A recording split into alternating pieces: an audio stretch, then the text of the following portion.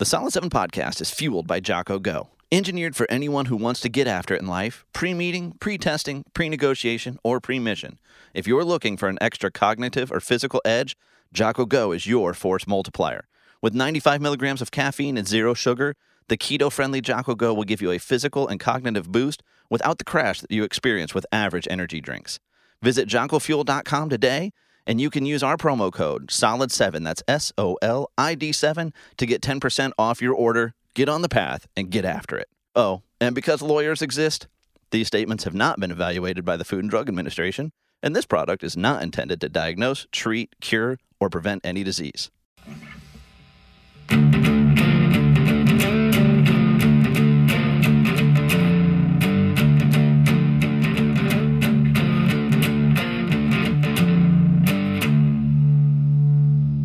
Well, hello, world, and welcome back to a Solid 7 podcast, a better than average podcast, if I do say so myself, and I always do. I am, of course, your host, Kale, and here with me this week, a long-time listener and supporter of the podcast, but a first-time guest, Mr. Gabe Steinmeyer. Welcome to the show, brother. Thank you, Kale. Thank you, Solid 7 family, for having me. Yeah, dude, you've been an avid listener for a while, so it's cool to have you on this side of the microphone for sure. Yeah. No, I appreciate it. It's been fun. I've really enjoyed just hearing the growth and just the different takes, and exposed me to a lot of things. So I'm happy to support Solid 7, happy to be a listener, and just yeah. Excited to be here. Well, we appreciate you, man. So here's the deal. There's a lot going on in the world. A lot of it's not fun. And, Gabe was kind enough when things started popping off in Israel back a little over a week ago now. As you're listening to this, I kind of connected right away with one of our regulars, Professor Rebecca Strangarity, professor, pastor, whatever title she feels like using on any given day, who has spent significant time in Israel. And she mentioned, you guys connected. That's where you guys met. That's how you came to know the podcast was through Becca, and met with her during your time living and studying in Israel. She's like, why don't we bring Gabe in? I'm like, yeah, perfect. And we didn't release it as a podcast episode, but we just hopped on and did, like 20, 30 minutes gut reaction from the two of you, having lived in the space, lived in the culture, lived with the people. And then, you having this added degree, this added level of knowledge built in where, it's not like you just studied abroad or, you just went and lived and experienced the culture for a while and were enjoying the Israeli nightlife, but you were actually there obtaining your master's in Middle Eastern history. And so I feel like right now that's such an important perspective, right? Because this isn't a new conflict. This isn't a new issue. And to have any understanding of what's happening right now, any legitimate understanding, I feel like you got to run the tape all the way back. Yes, no. I did not just go and spend some time partying in the clubs in Tel Aviv. I went and did my master's in Middle Eastern Studies, so history, politics of the Middle East. We basically started at the rise of Islam with Muhammad and his conquering of the area, and came all the way up to present day. And that was my degree. I was in Israel for about 4 years in total.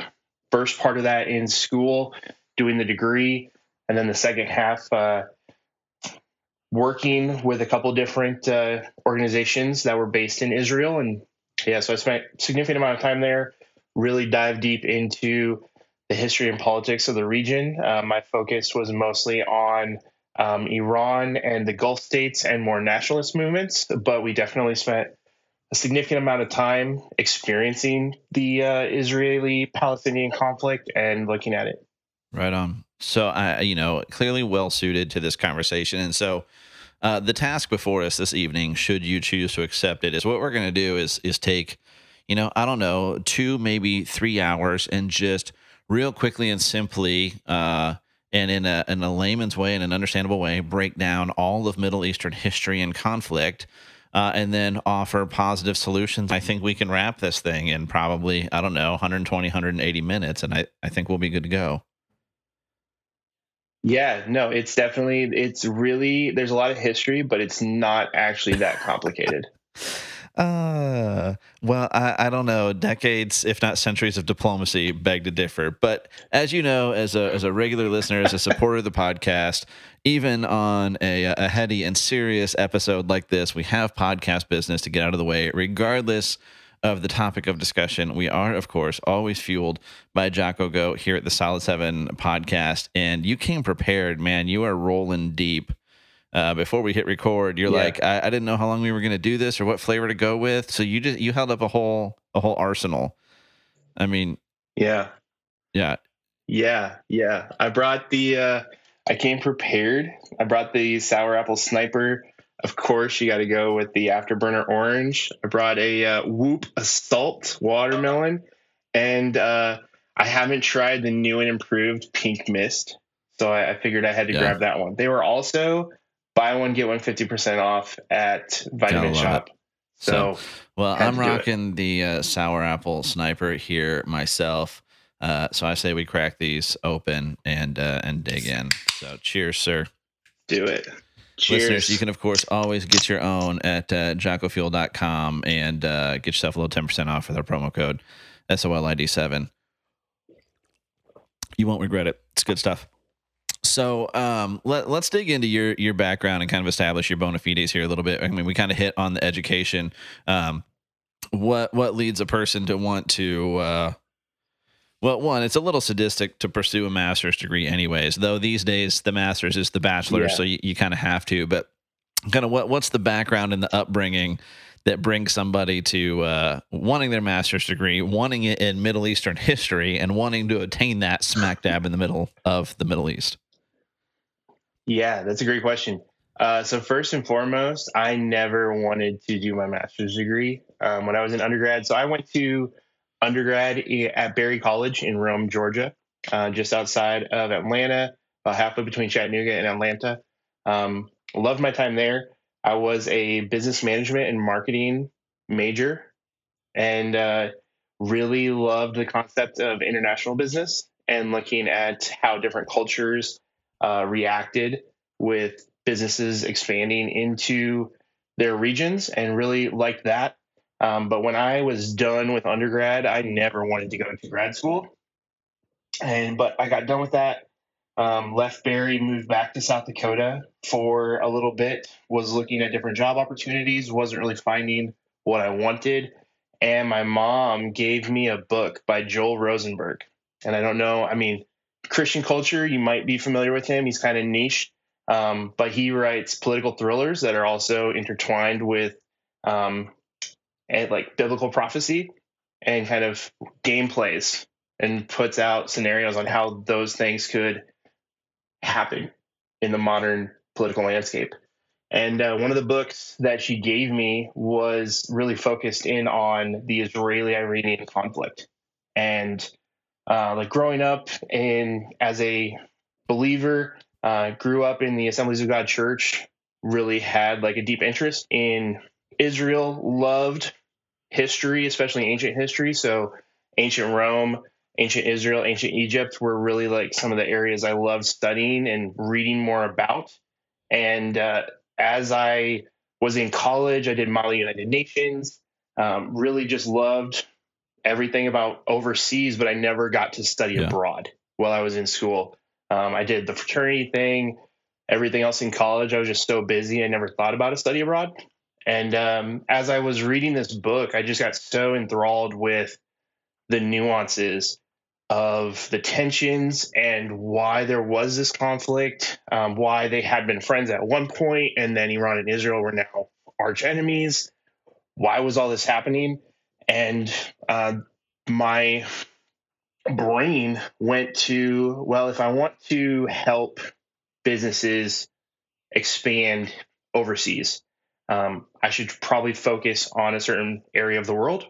And the Middle East was one that at that point in 2011, 2012 was not really fully understood. And I liked that area, was really intrigued by it. So I decided to focus on learning more about that culture, more about that area, go to grad school and pursue that academic understanding of the culture, of the history, of the political landscape, so that I would be able to support businesses from the U.S. working there and do it in more of a culturally appropriate way that respected the people, respected the culture, and was able to um, step away from just being the stereotypical American and really like how do we honor the culture of which we're operating in business. And so found the opportunity to study abroad full time in that degree at Tel Aviv University in Tel Aviv, Israel. Moved over there in 2012, knew no one in country, had never been there before, but was really just knew that that's what the step was. And so, yeah, that was kind of the journey into actually being a Middle East studies individual, a person who just devoted significant amount of time to learning Arabic and reading so many academic Yeah. studies on different things that had happened throughout history. So what's your level of understanding both of Arabic and Hebrew, written or spoken? Well, it was better a couple of years ago when I was still over there. I've tried to keep up with it a little bit. I can have some very basic conversations in the actual language spoken in both. Most of my studies for the program were in like being able to translate and read the script and then take those documents and read them for um, use in our papers. And so that's where more of my focus was. I am not fluent by Yeah. any means. God willing, one day he will bless me with that ability to fully speak that language. Both Arabic and Hebrew, they're both amazing languages, beautiful cultures. Um, and it would be awesome to fully be blessed to speak those languages fluently, but I am not anywhere Yeah. close to there yet. Arabic is very, very, Yeah. very hard. Is your understanding deep enough where you're able to kind of understand reporting from more firsthand sources uh, in the Arabic world and in Israel? And the question behind the question there is just right off the top, I'm wondering what the difference is in the story and in the reporting, you know, coming out of the region versus what's being translated through to us in the rest of the world. That's a great question. My actual ear for it, having been back in the States in Western culture for the last number of years, is not enough to where I would know exactly what they're saying. But I have friends who still live there. I have family that still live in country who speak Arabic and Hebrew fluently. And so I've been able to get some of that aspects from them. But having like looked at that and been like when I was there was that the Arab Spring was just beginning. We were there for the beginning of ISIS and the rise of Daesh. And so, without having that full fluency, we were still being required to look at these articles, to look at these videos that were coming out, so to check Twitter sources and look for what was being said and trying to confirm that with the actual reality of things and what was disinformation, what was being inflated, what was being propped up by one side or the other. And so that aspect of being able to sift through what's being disseminated and put out there and actually look for what's truth, look for which pictures were used from 5 years ago in a different country is when it was actually taken, which video was taken at a completely different area. And now it's trying to be put out as this is happening here. Those were things that within our program we were able to learn some of those skills. Do you feel being in an Israeli university that what you were being exposed to and taught then, you know, if we can, you know, crib Fox News here, that you were getting a fair and balanced education, a fair and balanced breakdown of those issues? Yeah, I would say so. I think that was one of the best things about Tel Aviv University and our professors is they really tried to present an accurate portrayal of what we were studying. They weren't trying to influence to the right or to the left. I was in the classes with individuals across the political spectrum. We had very pro Israel Zionistic individuals in the class. We had very pro Palestine and left leaning individuals in the class. And it really ranged the gambit. And so we had great discussion and conversation on these different things that we were seeing within Egypt, within Syria, within Israel itself. I have friends who are working right now who are more focused on the Palestinian side of the conflict. I have friends who are actively in the Israeli military and in the Israeli political system. So that whole range of individuals who were from Israel itself, from the States, from Europe, we really were able to have a environment where all sides were presented, and we were able to sift through and discuss for what was truth, or what was the different perspective that one side had. What was the, like, you were able to empathize with what one side was feeling and experiencing, because you had both sides in the room trying to discuss these matters and come to some kind of, not necessarily an agreement, but an understanding of why someone could see it from that side. Gotcha. So, yeah, looking at things thoroughly as a layman, with, I mean, maybe just slightly better than average understanding of the circumstances in the scenario over there. Mm. What I look at things right now, and I try, I try to be intentional about getting, you know, a cross section of the takes of the viewpoints on this. And so, if I Yeah. was going to throw the viewpoints into a couple of silos, it would be from the Israeli standpoint, and I'm intentionally saying Israeli, and maybe we can get into this, because you can't just say Jewish, because it's, I think, Mm. you know, that the common misunderstanding is that this is a purely Jewish state, and it's, Israel's far much more multicultural than I think people would assume, you know, without Hmm. looking into it. So, from the Israeli point of view, it would be that there is no separation between the organization of Hamas and the Palestinian people, or the people that would Mm. identify as Palestinian. That you can't separate the two, and that the one and only guiding principle of the organization of Hamas is eradicating the Israeli state, and to a further point, the Jewish people. Mm. And if were I to oversimplify the counterpoint and the opposite side and the Palestinian viewpoint, it would be Palestinians are living in an open air prison. They have no freedom of movement, no freedom of livelihood, that they live in an apartheid state. And that's all at the hands of the Jewish people. That's all at the hands of the state of Israel, the nation of Israel. And that this is just an oppressed people rising up against their oppressor to really potentially.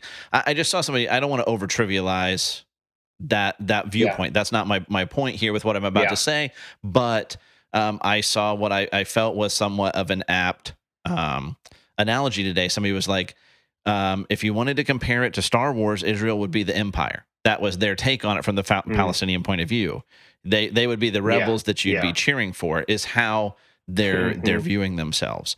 Um, and I Yeah. think it's easy when in a soundbite culture, in a TikTok, Instagram, you know, whatever culture where that's where we're drawing our news from, and these tiny little bites, in the way we're so, it's so simple to silo ourselves to not hear opposing viewpoints from our own when we go in and see them. You know, we can filter out what we see, what we hear. I think it's easy to fall Mm. into one of those two things.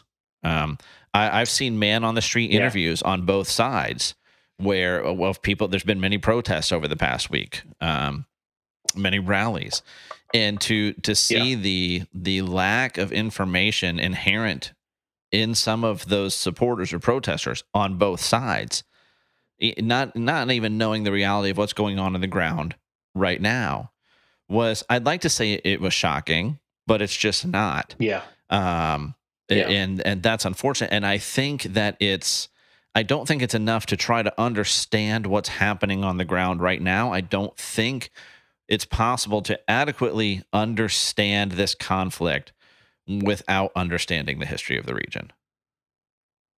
Yeah. No, that's fair. And I would just like to, I think you brought up a good point, and there are some preconceived notions of how one side might view the other. Um, and I know from my experience being in Israel, and just kind of also then being stateside and seeing, I think you see a really interesting dynamic when you're in the states of individuals who are more pro-Palestinian cause, and their viewpoint towards Israel, and then also from being in Israel and seeing the way they view the Palestinian people. um, I want to make it clear, my experience and the majority of individuals I know in Israel, who I think represent a pretty wide swathe of the Israeli population, they completely know and understand that Hamas as an organization does not represent the Palestinian people as a whole. Hamas, even within the Gaza Strip, does not represent every Palestinian in the Gaza Strip. They do, however, have both political and military control in the Gaza Strip. And when things happen where Hamas is attacking Israelis, or Hezbollah is attacking Israelis, or Jews are being killed in different places around the world, there is a very real experience of seeing it celebrated among the Palestinian people, both in Gaza and in the West Bank. And so the people in Israel, the Jewish people in Israel, Israelis as a whole, whether they're Arab or Jewish or Druze or the different nationalities that are all living within Israel, they understand that Hamas is not the one representative for all the Palestinian people. I mean, they're really only in the Gaza Strip, slightly a little bit in the West Bank, and then there's a completely different group that is in control of the West Bank.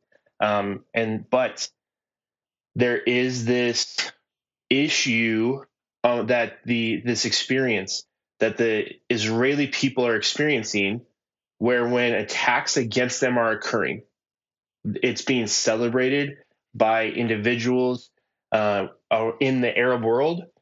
And that is the problem that they're experiencing. They want to have peace with the Palestinian people. They want to have peace with their Arab neighbors, but they're seeing these attacks upon them being celebrated, no matter who's attacking them. Would the immediate counterpoint from the other side on that be, though, it's hard to lend credence to your offer of peace as you oppress me? So, I mean, that is a viewpoint, and I think you also, that's the talking point that most people are trying to push. That's the experience and the line that the people in the West Bank, that the leadership in the West Bank and the leadership in Gaza is trying to force upon their people. These individuals are growing up in a system where they're being oppressed, and when you're experiencing it there, your blame is going upon who everyone is blaming, the people you're growing up to hate. But then from the outside, you can actually see the bigger picture. You can see where Israel has enforced some of these security concerns, and they've enforced some of these experiences and these things they're having to do to protect themselves, because when they didn't have these, it was all out warfare on a regular basis. But you also have all this money that's coming in to supposedly help provide humanitarian relief. You're having funds going to Gaza, you're having funds going to the West Bank, and it's not making its way down to the people that need it. It's being gobbled up in corruption, or it's being used to purchase and outfit weapons to be used against the Israeli people. And so it's not hard for me to see. I totally understand where people in the Arab world, or people in Gaza, people in the West Bank, they're seeing their life and that it's not great. They don't understand why they don't have opportunities, and their only experience is that there's these people across that fence over there who are keeping us like this. But they're also not seeing the full picture of Hamas above me is just taking all this stuff and they're committing atrocities, which mean my water gets cut off, which means my electricity gets cut off, which means I now have to withstand these bombardments trying to take out these installations that Hamas has put their rocket launchers next to my school. Does that make sense? So let's because I do want to dig into the history and the background, and when I say the history, I mean I want to take it all the way back, right? But Yeah. let's talk about some of the realities on the ground as we understand them right now. Not so much culturally. I do want to talk about what it's like to exist in that space as a Palestinian right now. What you saw firsthand, or what you experienced or are aware of firsthand, with what it's like for them to, um, to try to travel, to try to make a living, how restricted those things Mm-hmm. are, what kind of freedoms they do and don't experience, outside of the Gaza Strip, and how difficult travel is and isn't. I do want to touch on those things if we have time, but Yeah. as we understand facts, and you were kind enough to list some of these in our show notes, so I'll go through right now with the current conflict that we saw begin back on. I don't have a calendar pulled up, but a little over a week ago now. Um, Yeah. we've seen over 5,000, and I think early on, I think their initial assault included over three to 5,000 rockets, but we've certainly seen over 5,000 rockets fired into Israel from Gaza. Now these are not smart munitions, right? So No. don't picture what we're used to seeing, like manpads that the U.S. would use, or smart guided missiles, anything like that. This is like the fuse, and where it lands, it lands. These are indiscriminate munitions. Um, at current, Most of them, not all yeah. of them. Some of them are actual legit long range Okay. rockets. Some Okay. of them, Gotcha. not Yeah, all I of wasn't them. aware of that. So, we've seen over. You listed 1,200 civilians killed. Is that on both sides, or is that on the Israeli side? What you found? That's just on the Israeli side. Um. That was in the attack by Hamas on that started on the 7th of Yeah. October. As they have found and as they've liberated some of the kibbutzes and the moshavs that have been overrun, as they reasserted control over some of the IDF outposts, they are finding casualties and victims, and so far that number is over 1,200 Gotcha. people. And the number of civilian deaths on both sides, we're just going to see those continue to climb. Um. Yeah. And that's by design, on both sides, but the argument about whose design it is part of what we need to talk about tonight. It's 100% in this attack, is Israeli. Rather, those were, again, Jewish, Arab. They were indiscriminate in their killing of civilians, but civilians were 100% targeted. They were Yeah. not collateral damage. They did not die due to proximity to what the rest of the world would call legitimate military targets. That's not what was happening there. Mm-hmm. Yep. Look no farther than and again, I would caution people. And Becca was wanting to come on with us tonight. We couldn't work it out schedule wise, and I'd love to still circle back with her to touch on the psychological aspects of this.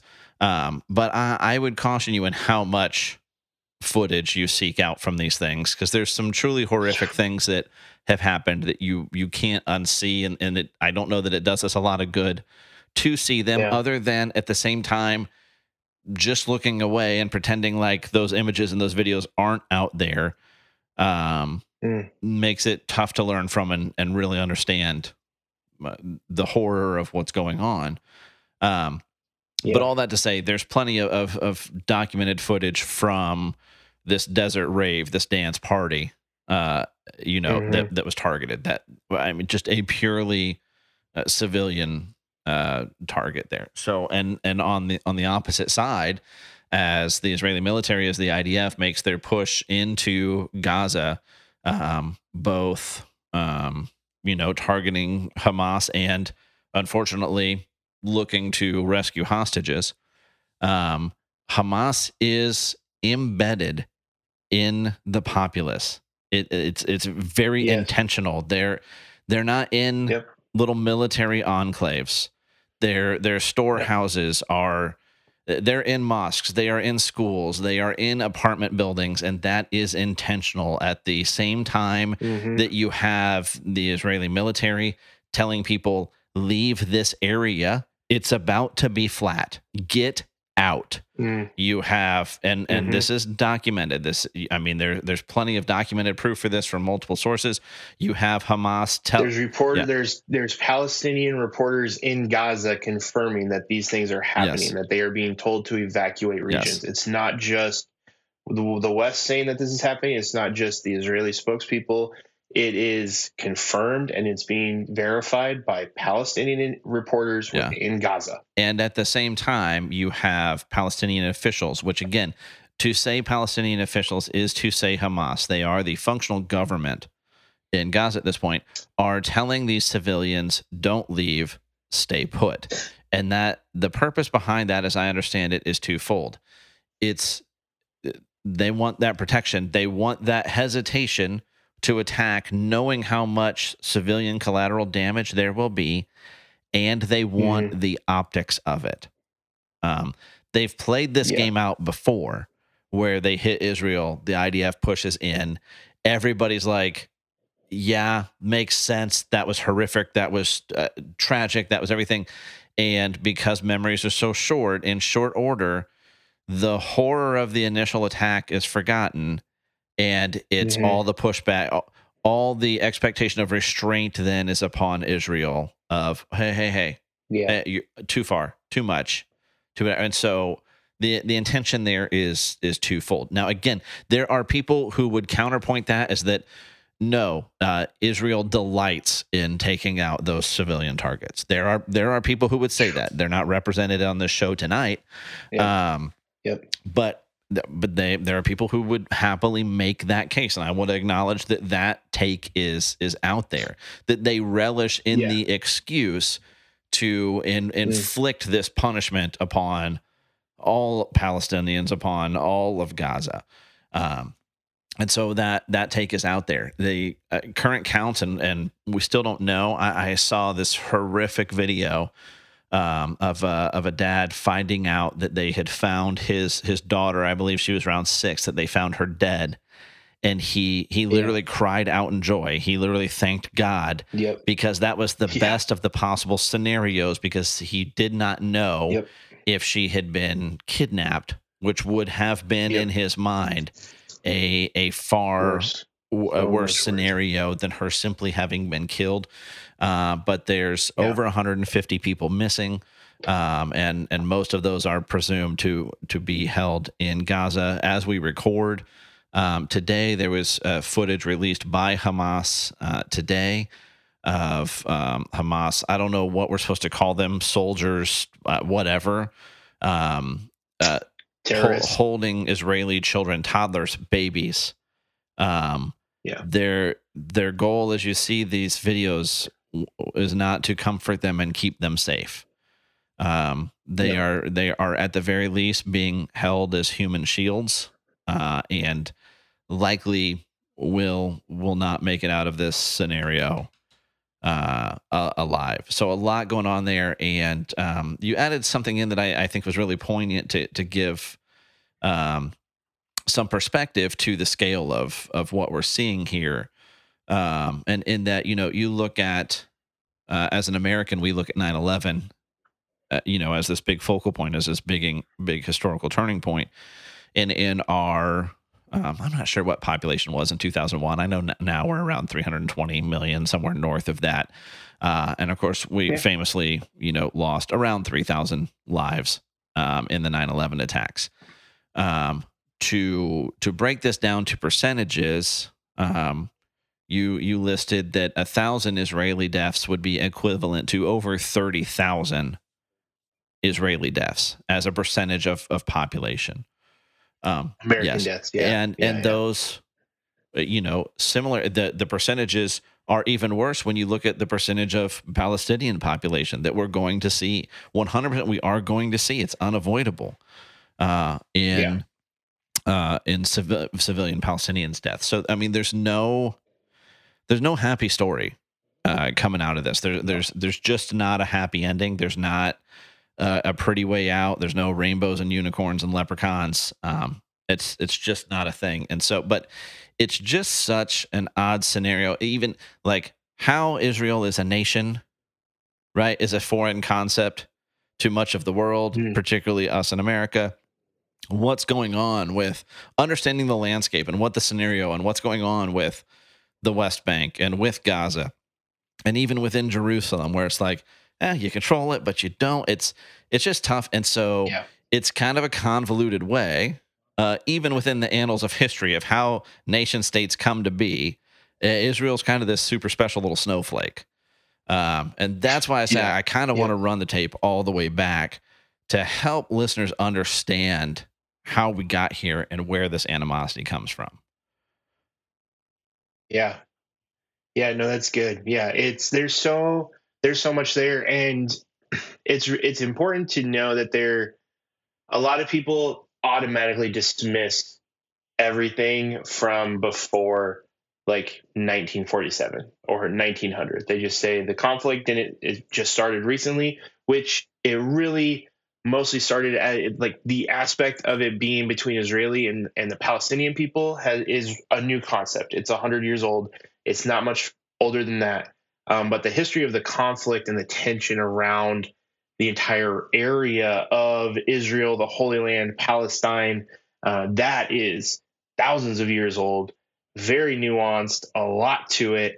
And so all of those elements have come into play for why this is such a hot button issue for the Jewish people, for the Arab people, and now its nuanced approach within Iran, Israel, within the Saudi Arabia Israeli relationship, within Israel's relationship with the Palestinian people, and different countries in that area. There's a lot. It's very nuanced.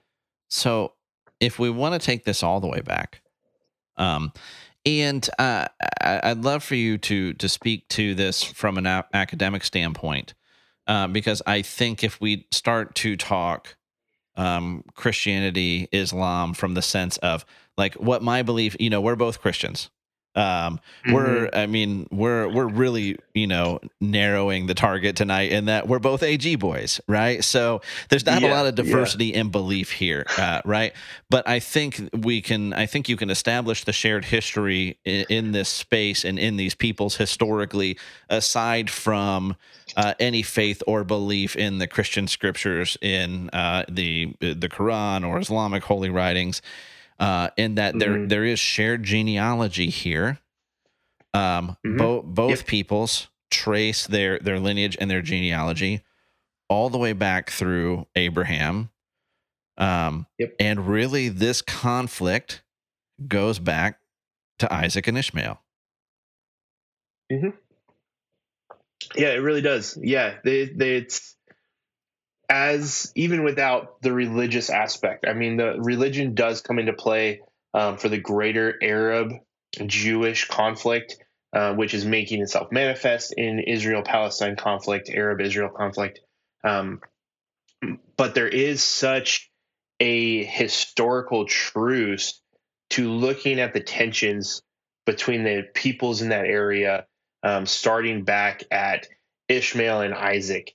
And so you see the story of it really comes down to whose birthright was it to have the land, and you see that story of the of who received the birthright.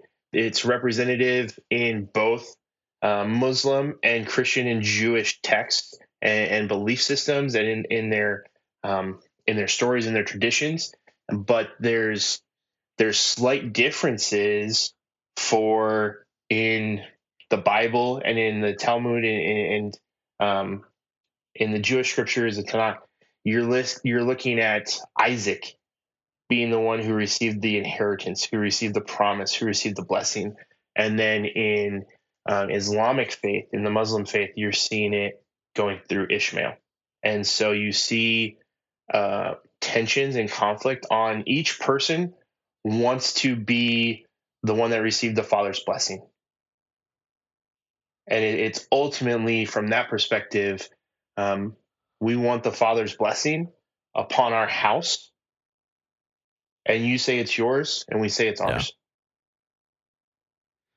And so that's where it starts. There is there. I mean, Islamic scholars even argued about it. In early Islam acknowledged, there were scholars there who looked at it and they acknowledged that their belief was that Isaac was the one who was being sacrificed in Genesis when Abraham brought Isaac up to sacrifice in obedience to what God was asking him to do, and he was rescued by God providing the ram, no longer needing to sacrifice his son. So even at that, it's a nuanced approach. But taking it out of the religious system and we look more at the history of the region, it just becomes so crazy at who should have historical inheritance and rights of inheritance to the So land. And it's very much up for debate at that point. If we're going to,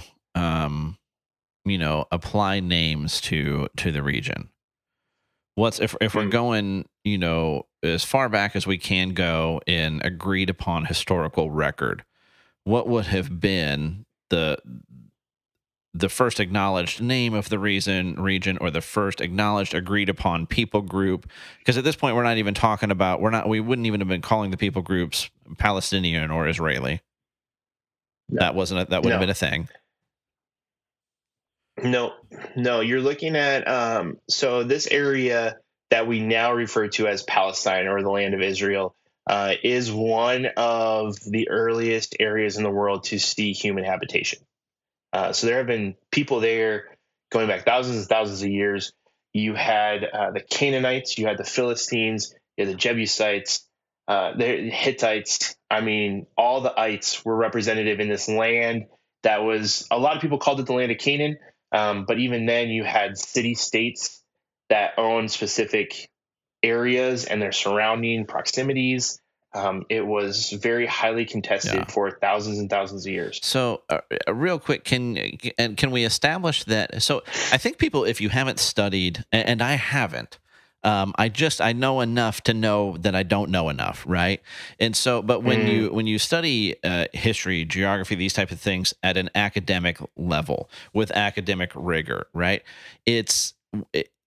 I think a lot of people would be shocked at how thin some of the evidence of the things and people that we believe in are.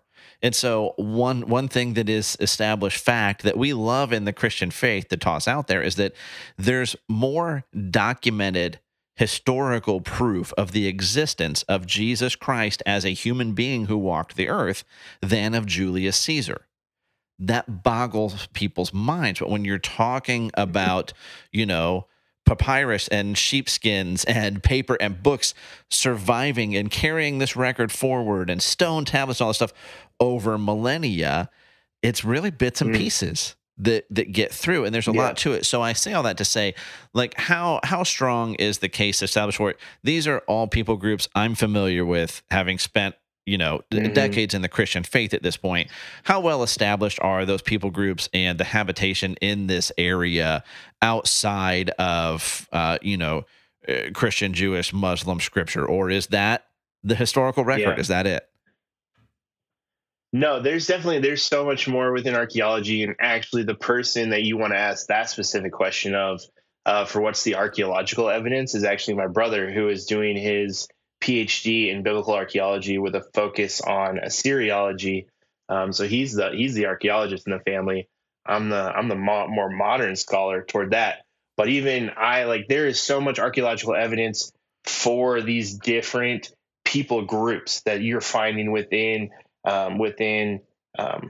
pieces that are being recovered in Egypt that are referring to cities and states that are existing within this land that we now call Palestine or Israel. And you're seeing records and evidence being discovered near Mosul and up in modern day Iraq. And you're seeing things from different archaeological discoveries all over the region. And so it's not just the Bible or the Quran or the Talmud that's saying this is what happened. You're finding, they're continuously finding historically validating pieces and sources that are scientifically corroborating the biblical narrative of people in those areas and stories that happened. And in that period of time in history, there actually, even if you want to look at religious texts across the major religions, even across the big three, there's a vast amount of agreement in the human record Mm-hmm. in that period of time. Yeah, yeah, yeah, for sure. Even different Roman writers, you're seeing that. I mean, they're great corroboration for things that we have listed and in greater detail within biblical scripture. And you're seeing pieces of those even corroborated within Roman Yeah. historians. So But we've got all the ites there. Kind of where do we progress? We'll keep the timeline moving.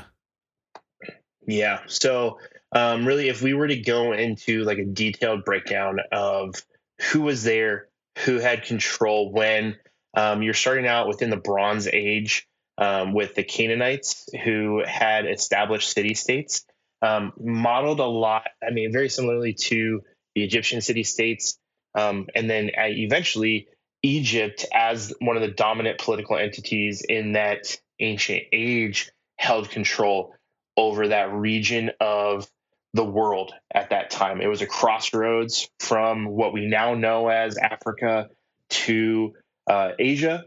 And so people groups that were established in Turkey, modern day Turkey, modern day Iran, modern day Iraq, down into modern day Saudi Arabia and the Arabian Peninsula, you're seeing this crossroads there. So we see in the Bronze Age, both the Canaanites being there, Egypt having dominion in the late Bronze Age, and then as we progress into the Iron Age, you see the Israelite kingdoms of Israel and Judah emerge as those who had political control, military control over this region that we look at. I mean, the easiest way to define it is basically what we now know of as the Negev Desert between the Jordan River and the Sinai Peninsula up to what we now know as Lebanon. It was even further into Lebanon. If you look at the land that was allocated towards the different tribes of Israel, it gets up into Syria, over into Jordan, but you're not getting as far as modern day Iraq. So that's kind of the general area, is everything around the Jordan River Valley towards the Mediterranean Sea, down towards the Sinai Peninsula, is the region of the world that we're talking about. But as you see within the Iron Age, the Philistines occupied the southern coast. They had their city states, which is now in the Gaza Strip region. The city of Gaza, Ashkelon, Ashdod were all Philistine cities. They also had the areas of like Sidon and Tyre up in modern day Lebanon. And then as we progress into the 8th century, you're seeing the region conquered by the Assyrian Empire. And that is then followed by the Babylonians, by the Persians, and then under Alexander the Great, the Hellenistic conquest of the region in like the 330s BC. And then a little shortly afterwards, in the late 2nd century BC, you see a semi-Jewish kingdom reemerge under the Hasmonean dynasty, coming out of the Seleucid Empire that was an offshoot of the Hellenistic conquest with Alexander the Great. There's so much history that we are just rushing past very quickly. But this gives you an understanding of over 400 years, you had about 4 or 5 different groups that had dominion over that region of the world. But in the late 2nd century BC, the Hasmonean dynasty, which as we get into like 63 BC and Rome taking over that kingdom as a vassal state of the Roman Empire, you would know King Herod Agrippa, as a member of the Hasmonean dynasty. That's the family that they came from. It was a semi-Jewish kingdom, and so they had Jewish ancestry within their lineage, and so it was a Jewish state, but it was a vassal state of different empires, and they never really had full autonomy. And so from about 63 BC up until 135 AD, you see that region being more commonly referred to as Roman Judea. And it wasn't until 135 AD, as a punishment following the Bar Kokhba revolt, that you see that region being renamed to Palestine or Palestinian. And so That was brought about because of the Bar Kokhba revolt, and the Romans wanted to punish the Jewish people there for not submitting. They combined that the government districts. They combined them with the region that was up in Syria, and so um, they just kind of changed the name a little bit to more refer to the whole region. Whereas, like, because of the Philistines, they were just seafaring people, and they were known across the Mediterranean Sea, and so it was this word Palestine or Palestina was more of a generalization of areas where the Philistines had been. So I've heard it said, not just in recent commentary, but over the years. I've heard people who fall on the side, however you want to term things, of being more supportive of Israel, or however you want to phrase that. I've heard it said and touted that the area, there's never been a nation of Palestine. The area has never gone by Palestine. That essentially, like, Palestine as a proper place has never existed. But that sounds inaccurate to me based on what you've just broken down for us. Um, Semi inaccurate. It's not entirely wrong, but there has never been a Palestinian kingdom or a Palestinian country.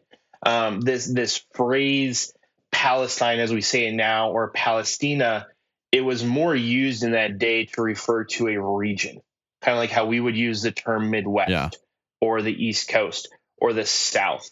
It was to refer to a general area and not specifically a certain section. So are we talking about a distinction with no difference here, though? Are we splitting hairs because it's advantageous to the argument we agree with, and that we're saying, well, it wasn't really a Palestinian state because it wasn't under just complete Palestinian governance or control?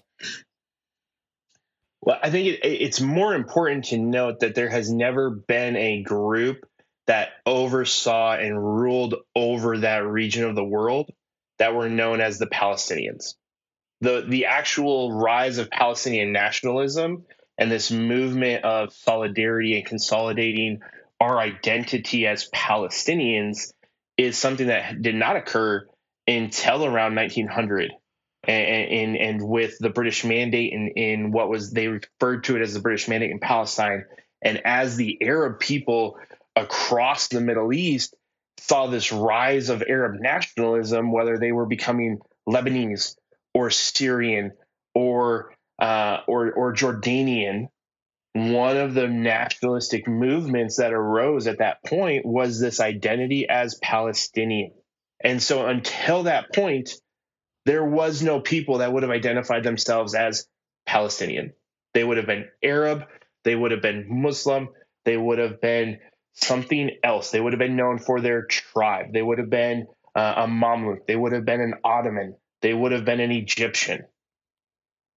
So was Palestinia or Palestine just a bastardization of Philistine or Philistine? Exactly. Okay. Exactly. That's really all it was. The Roman people, the Romans, when they were renaming it, they wanted to obliterate any reference to Judea or to Yehudim.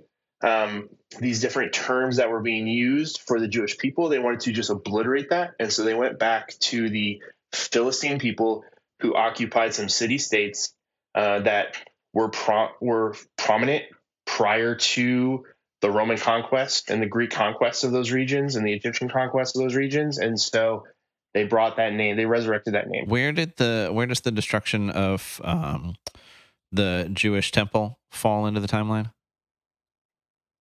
I believe that would have been, I believe the destruction was either in 135 AD with the Bar Kokhba revolt, or it was in 77 AD. That one would be one I would want to confirm. But so we're in that time frame. Yeah, you're in that general time frame. That all occurred. There were multiple Jewish revolts against the Roman Empire. They weren't really happy with Roman governance. They weren't happy living under a polytheist government. They wanted to have their own. Well, neither am I. So. They wanted to have their control. Yeah, I hear you. But this is also getting into religion. Yeah. This is why you saw the disciples and the Jewish people not recognizing the Messiah because of their preconceived notion of that the Messiah would come and liberate them from being Yeah. under these different Well, entities' control. I asked, I wanted to place the destruction of the temple on the timeline, not so much. So for us as Christians, for Jews, there were issues of faith, obviously, and religious implications to both the existence of the temple itself and the destruction of the temple. But beyond that, and where we're placing it, whether it's 77 AD, 135 AD, you're still talking obviously well after the ministry and the death of Christ, and the resurrection, depending on where you fall on that side of that experience. Yep. But in an area like that, when you think about the iron fist of Roman control, which is funny, you put it in our show notes, and it's been the running gag lately how much men think about Rome. But that the existence of the temple was tolerated for any period of time under Roman control. The existence of a building, of a structure, not just of that magnitude, but of that level of importance, right? That exudes a certain level of control, of governance in and of itself, to where even so, as you become a man, like at some point, certain things happen. Like you're just going to get into certain hobbies. You're going to have to pick either a particular world war, or you're going to have to pick a period of history, or you're going to have to get super into barbecue. There's some narrow lanes that we all fall into at one point. So you're a history buff going a little farther back in a little different region, and I of course love American history and the Revolution. But when you go and visit our nation's capital, despite its many flaws these days, when you visit buildings like the Capitol building, when you visit, which a lot of people miss, the Library of Congress is very unassuming from the outside, the Jefferson building in particular. When you go inside, it's the most impressive building in the United States of America. When you go inside, it was built with the intention of basically telling Europe, hey, we're here and we're for real, right? Like we're on par. It's magnificent inside. And so, when you're talking about this period of human history, architecture, regardless of the religious implications, the mere existence of architecture, of a building, of the importance of the Jewish temple, that alone speaks to the influence and the governance and the control of the area by the Jewish people. Yeah, and I think it's important to note that even though the Jewish people did not have political control that entire time, because that wasn't the first temple, that was the second temple that existed when Jesus went around that turn of the first millennia, when Jesus was on earth. That was the second temple. It wasn't the first temple. The first temple had already been destroyed, and so the second temple had been rebuilt. But there was still a Jewish presence in that land the entire time. There were people known as Jews who abided by the Jewish religion, by the Jewish faith.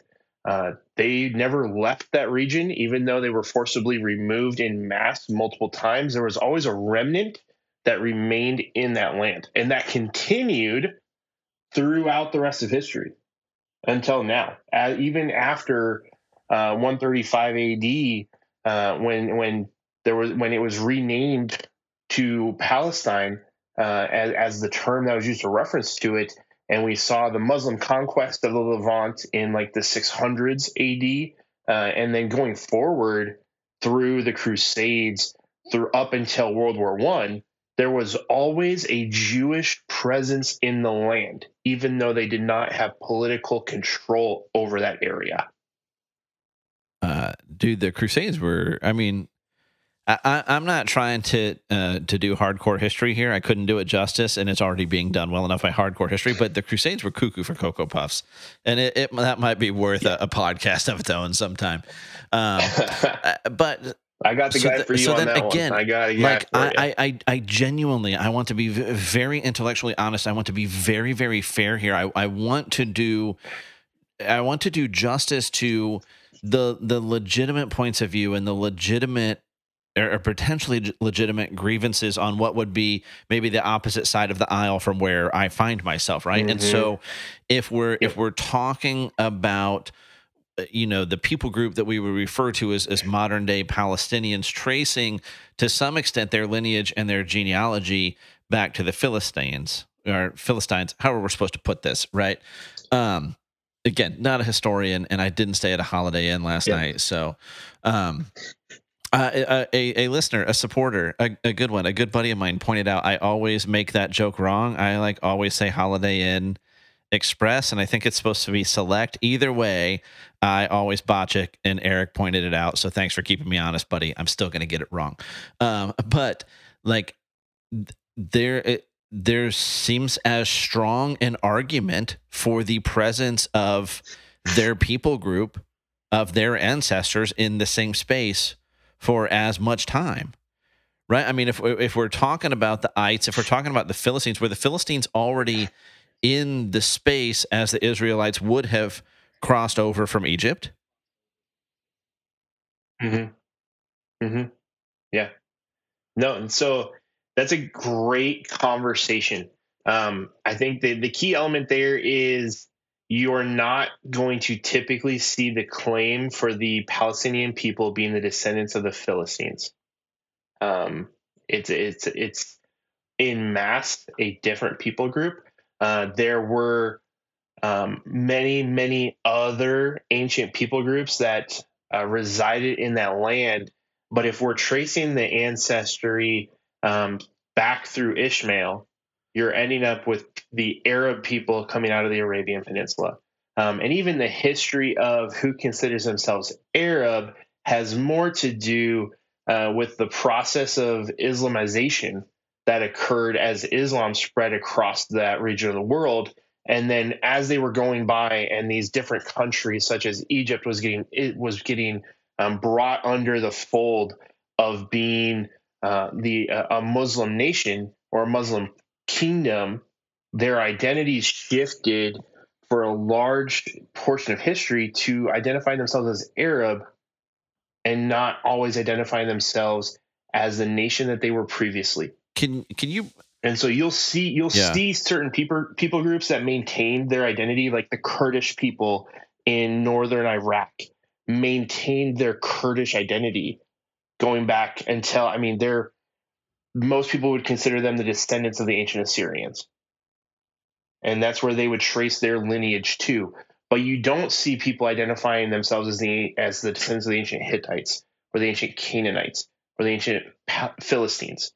You're seeing people who are tracing themselves back to the Bedouin people, the nomadic peoples, the Arab people that resided in that region of the Arab Peninsula, which is where it's said that Ishmael went to after being expelled by Abraham. So, can you bring some clarity on that for us real quick, so that not for my own edification, but for the listeners as well, because I think. Again, coming from an American viewpoint, right, from an American paradigm on this, I think the waters get muddied in the terminology of on both sides of what it means to be Jewish, what it means to be Israeli in the modern context, but also terminologies around Islamic, Muslim, Arabic, or Arab. Yeah. So it's a very interesting conversation when you look at who is Israeli and who is Jewish. What are the differences? Being Jewish refers both to an ethnicity and to a religious status. So I can be religiously Jewish. I can be someone who was not descendant of one of the tribes of Israel, but I now abide and ascribe to the Jewish faith. Likewise, I can trace my lineage back through to the tribes of Israel, being a descendant of the tribes of Israel, the 12 tribes, and therefore I have Jewish ancestry, but I might be Buddhist. I might be Hindu. I might still be Jewish religiously, but I am Jewish ethnically. Does that answer that portion? I think so. Or do you want okay. On the other side, there's Islam as a religion is the name of the religion. subscribers to Islam or adherents to Islam, probably the better terminology there, adherents to Islam refer to themselves as Muslims. And so Arab is a specific kind of cultural identity that the majority of those individuals are Muslim. And so just because someone is Muslim does not mean they are Arab. The actual largest, the country with the most adherents of Islam is actually Indonesia. So it's the Middle East, where you typically see most of your Arab Muslims, is where that's the birthplace of Islam. It originated in Mecca and the modern day Saudi Arabia. That's where it arose, and then it spread out from there. But your Egyptians, well, they all were Arabized for a significant portion of time. They have a distinct cultural identity. Your Sudanese are not Arab, but they're typically Muslim. A lot of your people in Nigeria, not Arab, but they're Muslim. Your Iranians, definitely not Arab. Do not call an Iranian an Arab, but they're Muslim. Gotcha. So Arabs more regional. So like for you to say, to bring up Nigerian, a Nigerian would also be an African in the way that perhaps an Egyptian would be. Well, an Egyptian could be an African too, is an African too, but could be Arabic or an Arab. Is it about shared language? Kind of like what delineates that? No, it's more ethnic. It's more ethnicity. Now, it's a lot of ethnicity and a lot of culture, and so I would say you see some of the regions in North Africa which are distinctly Arab in culture, but they do have some nuances that aren't fully what you see as an Arab in Saudi Arabia. So you see Morocco, Tunisia, Libya, Algeria, they have their own distinct cultural twists, but for the most part, they would probably still identify themselves as Arab, even though they don't trace their genealogy back to the same place fully. Egyptians, you're going to have some that will say Arab. You're going to have some that say they're not Arab, they're Egyptian. And they would have some different identifiers there. But being an Arab as a whole, it has more to do with culture and ethnicity than it does religion. Yeah. Whereas Islam and Muslim has everything to do with religion, and it just gets conflated and brought and combined with Arab more than it should be, because to say someone is Muslim definitely does not mean they're Arab, and to say someone is Arab does not mean they're Muslim. So coming back to our timeline, where does Muhammad come on the scene? Yeah, Muhammad comes on the scene in the 600s AD, and he leads he rises. He is the final prophet of Allah. He brings the last will and testament of Allah, in essence, of God, and he raises a group of people that become scribers of the faith, and they go forth and they conquer vast regions of the world that was known at that point, and they spread not only the Arab culture, but the religion of Islam across North Africa, up into Spain and Portugal. You see them getting into with different groups into Turkey, over into Iran. It just spreads from there. So, how much of what we know or understand as the modern Islamic faith was in writing, was in practice prior to Muhammad coming on the scene? Nothing. Islam as a faith, as a religion, did not exist before Muhammad.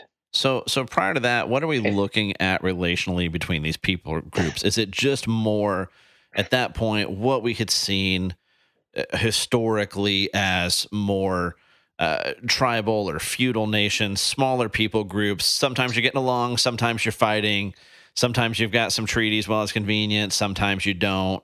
Kind of what's the region look like prior? Because I guess Yeah. what I'm Yeah. leaning towards there, kind of again, the question behind the question is Muhammad's appearance on scene where we see this great departure and escalation of violence, of disagreement, however we want to word that. Yeah. So, in essence, what you see at that point is you're seeing most of the people in modern day Saudi Arabia, in the Arabian Peninsula, you're seeing it very much separated into tribal mentalities. Like they identified as their tribe, they identified as their clan. That's where their allegiance was to. It was not to any overarching nation states. They were sold out for their tribe, and that's where their identity was. Majority of individuals in that area were also polytheists, and so this was an individual who came in. He banded together different groups of people from different tribes, and he also instituted a monotheistic religion. And so there's so many different things that he changed about the culture and the way that they lived when when Islam came onto the map and Muhammad consolidated these different groups and then brought that forth. Was there a political or a socioeconomic climate that kind of lent itself to the rise of a leader like him at that time? Like, what was going on? Yeah, it was that region of the world. It was very Bedouin society. You had some cities, and they weren't major. I don't believe they were major states. Anything that we would ascribe to at this point, they weren't anything like you saw along the Mediterranean basin. They weren't major cities like you would see in Egypt or you would see even in Jerusalem. They were smaller outposts, different. I mean, that portion of the Arabian Peninsula was very much still a Bedouin lifestyle. And so, do we know what we mean by Bedouin lifestyle? Nomadic. I mean, I know, but for the listeners, why don't you break it down just for. Okay. Yeah. So Bedouin refers to individuals who lived a mostly nomadic lifestyle, very much focused on care for their flocks, whether they be sheep or camels, horses, donkeys, and they would go around a large territory, moving from watering hole to watering hole, from grass to grass, in order to facilitate the needs of their flocks. And so they were referred to as the Bedu, and known as Bedouin. And so they really just roamed vast territories. And you had some that were focused in more agricultural centers, but they weren't major cities. You would have to get closer to the Euphrates or the Tigris River. You'd have to get up into Syria, where you had more influence from Greco-Roman culture, or even over into Egypt, where you had more influences from Egyptian culture before you really found these dominant cities. You started seeing, if you were around water, so if you were either in the Red Sea or over on what we refer to as the Persian Gulf, you would see more centers of urbanization, but it was still a developing space where everything in the interior of the Arabian Peninsula was predominantly a Bedouin lifestyle. Gotcha. So through all this turmoil in the region, none of that was driven religiously prior to the rise of Islam. Is that right? And we're basically seeing control exchange hands as empires rise and fall, right? Yeah. Whereas it's the introduction of Islam where we begin to see what become the Crusades. Yeah, you start to see the clash of civilizations occurring more around religion, following the Muslim conquest, and then you see these individuals where Christianity has spread and has become the dominant force in Europe, and these individuals feel like it's their responsibility as Christians to come and liberate the Holy Land, to expel the infidel, the non-believer, and replace it where Christians can worship peacefully to their perspective. If you actually look at historically how people were treated under the Ottoman Empire or under some of these other groups, the Jewish people, Christians, they weren't the predominant entity, but they were able to worship in peace for the most part under the Ottomans and under some of the different Muslim reigns. But you had political motives, you had under the guise of religious motives that spurred a lot of the Crusades, and that's an entirely different conversation. I think listeners, if you're looking for a good, just solidly historically accurate depiction of this, really the opening scenes of Robin Hood, Prince of Thieves, famously starring Kevin Costner, is worth your time. I don't believe that it's historically accurate in any way, shape, or form, but it's a good watch for sure. No. So yeah. You should also check out Kingdom of Heaven with Orlando Bloom. Love me some Orlando Bloom. If anybody's well suited to represent the period of the Crusades, it's Legolas for sure. Oh yeah, for sure. So, but really, we see. I'm looking at your notes here. Your notes are making me sound way smarter tonight than I actually am. So, kudos to you for that, sir. But we're seeing this period of, I guess we're looking at, a millennium of this back and forth, these holy wars. From the mid 600s all the way up, really through the late 1800s, early 1900s. Yeah. Basically from the mid 600s until basically 1917 in World War I, that land was controlled by Muslim nations and Muslim kingdoms by various names. It ended with the Ottoman Empire that gained control in about 1516 AD, and they held control of that region until 1917 in the fall of World War I. So, Jerusalem's been a constant in that. Other cities as well, but Jerusalem's been a constant throughout. But like if you were coming to my neck of the woods, if you were going to come visit the Rat, ride some rides out at Disney World, you're going to Orlando, but it's in Florida, right? So if I'm whatever my proclivities are, at this period of Ottoman control, I'm going to Jerusalem. What area am I saying I'm going to visit? What terminology am I using? You're actually going to an area that would be more referred to as being controlled over by representatives from Damascus. And so the states that the Ottoman Empire broke them into are the wilayets. The territory around Jerusalem more typically fell into an administrative role that was overseen from Damascus, and not specifically Jerusalem. So I'm not saying, hey man, I'm road tripping to Palestine or Palestinia, or hey bro, I'm road tripping over to Israel. You want to come with? That's not a thing. Yeah, no, you're not referring to Palestine or Israel for the most part. You might say a specific city, but that region you're probably more saying Syria or Jerusalem, or like at that point it'd be Al-Quds or the different communities that you're trying to go to specifically. So what changes in the early 1900s then? Well, in the early 1900s, we have a massive world war that takes place. And you see the British and the French looking at they're about to win this war, and they want to divide up the spoils of the Middle East. They want to say, hey, France, you get these pieces. As the English, we're going to take these pieces.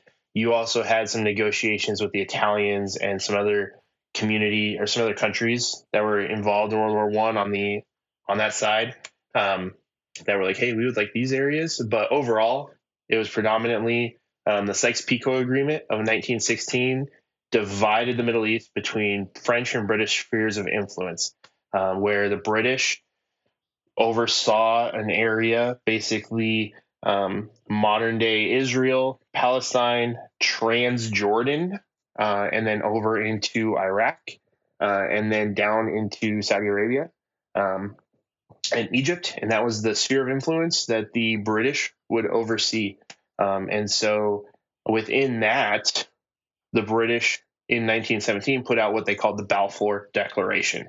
And that was Britain's promise to establish a national home for Jewish people in Palestine. So, and this is where we now see what drives that, though. Like, why were they looking for that to be a thing?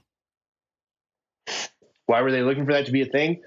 So around that 1900s, you have a rise of what becomes known as Zionism, where there was a desire of Jewish people to return back to Jerusalem, to Zion. And they wanted to have their own home. They wanted to have autonomy. They wanted to stop experiencing persecution or being held down by these different countries that they were in modern day Europe. And so some very influential individuals within England kind of met with Balfour and worked with him until they received this declaration. So when you say a return to this land, though, kind of as we breeze through, I mean, thousands of years of history here, and we kind of breeze through things, we don't talk about when that exit is. Like, why is there a need for a return? We did touch on, at any point in time, from 135 AD forward all the way up through the early 1900s, even throughout the Crusades, throughout Roman rule, Ottoman rule, that there was still a Jewish presence in the space.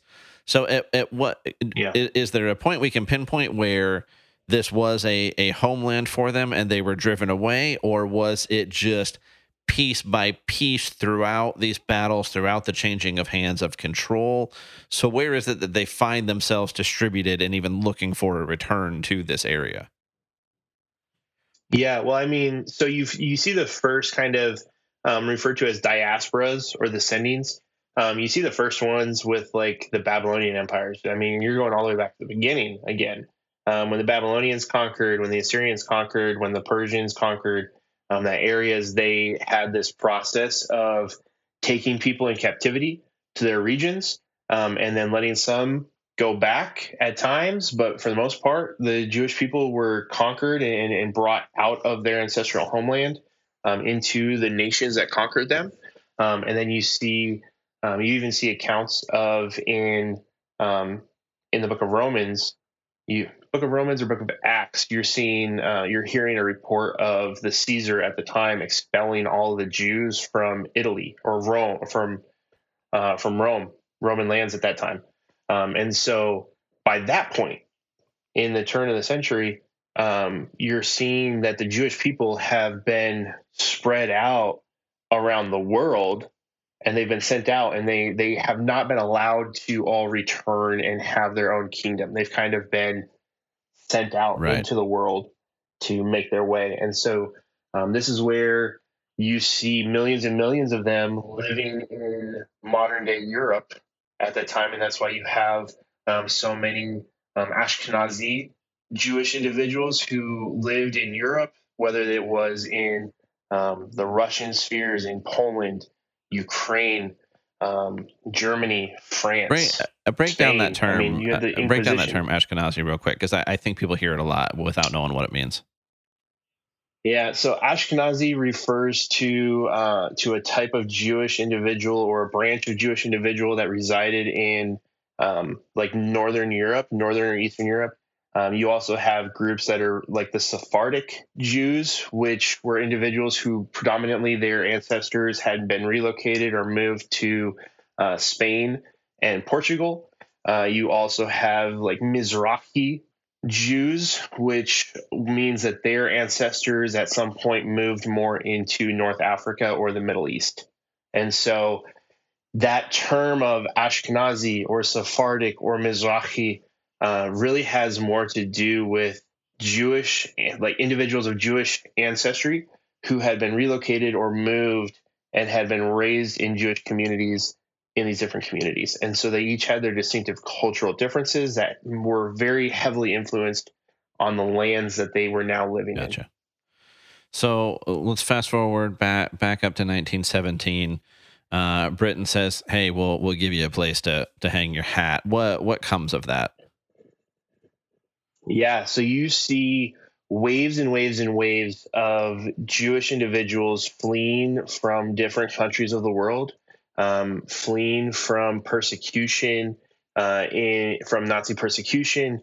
You're seeing people migrating to Palestine at that point in response to this opportunity to move to their ancestral homeland, this rise of Zionism.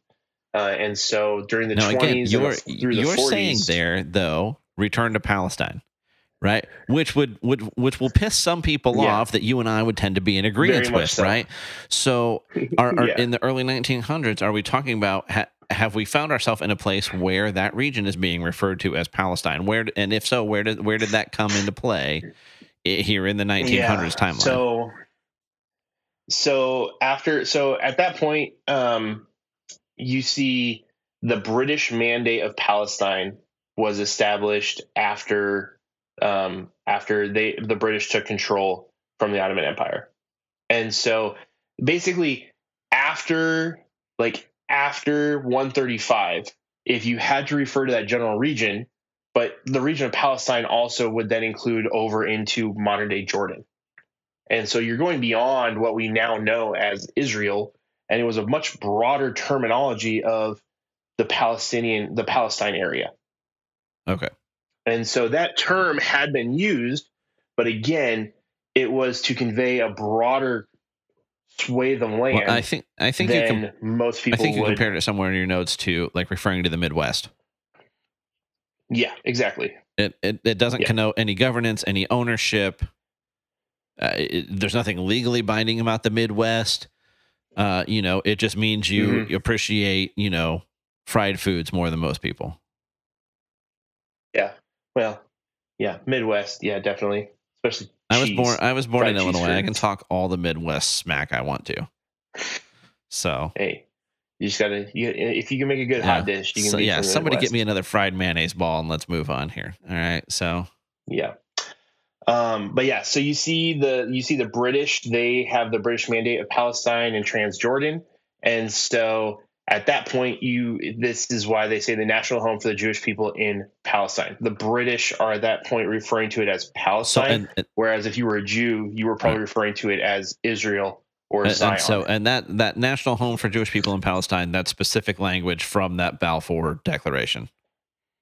Okay. Correct. Yep. That is what it was referred to within the Declaration. But then we don't see the nation state of Israel arise from that, though. Not yet. So you see that happen a little bit further on. After through the 20s and 40s, when Jewish individuals were returning back to this land, there were becoming more frequently clashes with the local Arab population that were residing there. You were seeing this rise of Arab nationalism in the areas surrounding it. You saw Jordan, individuals in Jordan, a rise of a Jordanian nationalistic structure. You saw Syrian nationalism. You saw Iraqi nationalism. You saw all these different nationalistic movements occurring. And so you started seeing the Arabs within that area referring to themselves now and identifying themselves as Palestinian. But it was still not a Palestinian state. It was an area that was governed by the British. But as these Jewish migrants are coming into this area and they're building their houses, they're building their communities next door to these Arab communities, you're seeing clashes over fields, over watering holes, over wells, over the best land to have. And so in response to that, the United Nations, on the behest of the British in 1947, creates a UN resolution splitting Palestine into two states, one for the Jewish people and one for the Arab people.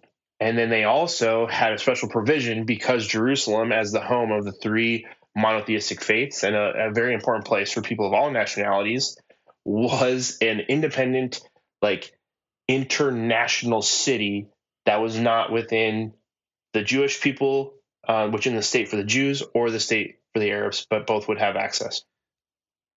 So, slowing things down some, because now we're kind of coming to the meat of where we find ourselves.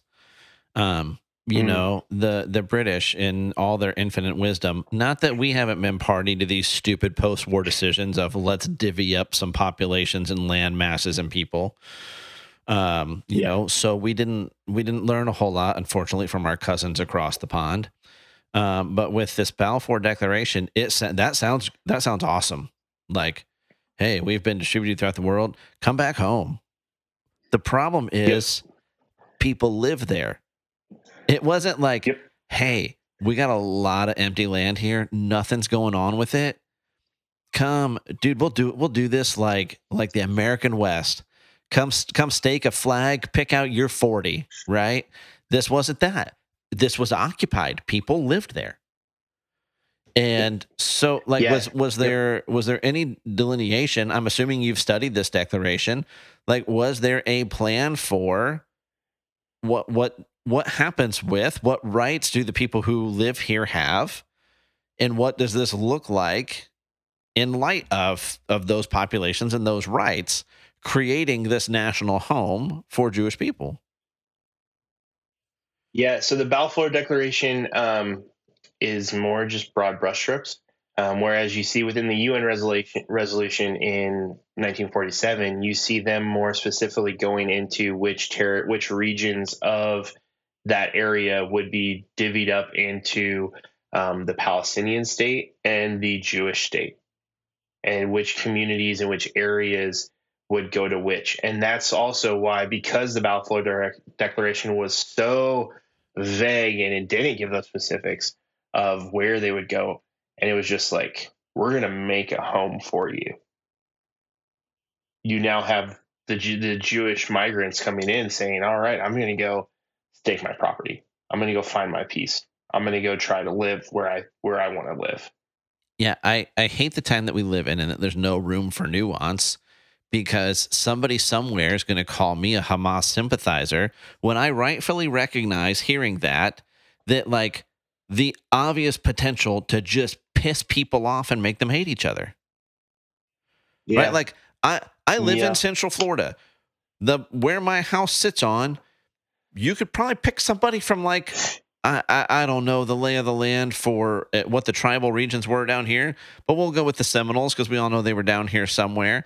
Like, if somebody at the UN was like, hey, we're creating a national home for the Seminoles in Central Florida, gonna need you to vacate, bro.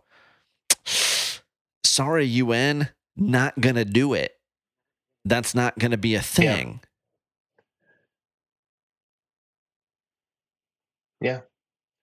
Yeah. No, that's part of why you have such problems arising, and why you start having those conflicts. I mean, yeah, it was bound to cause problems, but the people in charge at that time, really, I mean, it wasn't the focus. It was, they were being lobbied by a group of individuals who wanted the right and ability to return back to what they deemed as their ancestral homeland, and they didn't really care who was currently living there. Now, the boogeyman version of the story that you just spelled out was that this was the Rothschilds, who are, they're right up there. I mean, they're right up there with the Bilderbergs and the Illuminati and the blah blah blah yakety schmackety for these evil, rich, powerful bankers. In this point, in this context, it would be those evil Jewish Zionist bankers were driving this and forcing this and using their money to make this happen. Yeah, I mean, now you see why you have the rise of certain adherents to the conspiracies of the Elders of Zion and all these other groups, and why you have this belief system. I mean, it's definitely some conspiracy theories, but there were some very significantly influential individuals of Jewish descent who had some vast fortunes, and they wanted to wield their power. I mean, you had the Rothschilds, you had the Herzls, you had a number of individuals. Um, yeah, I'm not, I didn't go down the conspiracy rabbit hole. It's not something I studied But the specifically, problem is, as we're but looking at this conflict right now, right? We're looking at yeah. this human tragedy, and there's plenty of tragedy to go around on both sides of this thing, right? Hmm. But then when you're looking at all the hot takes, right? When you're looking at all the posts and the videos and the talking heads, that's part of what's out there, right? And so I feel like to do this subject topic, it's going to be like, okay, people are floating that. What's the reality there? And I don't think, you know, e- everybody uses what influence they have and what resource they have to bend as much of the world to their will as they can. Yeah. Most of us aren't playing with that kind of money, right? Hmm. But you look at, hey, Bill Gates, he wants us all eating bugs and vaccinated and far less people on the planet. That's how he's spending his billions.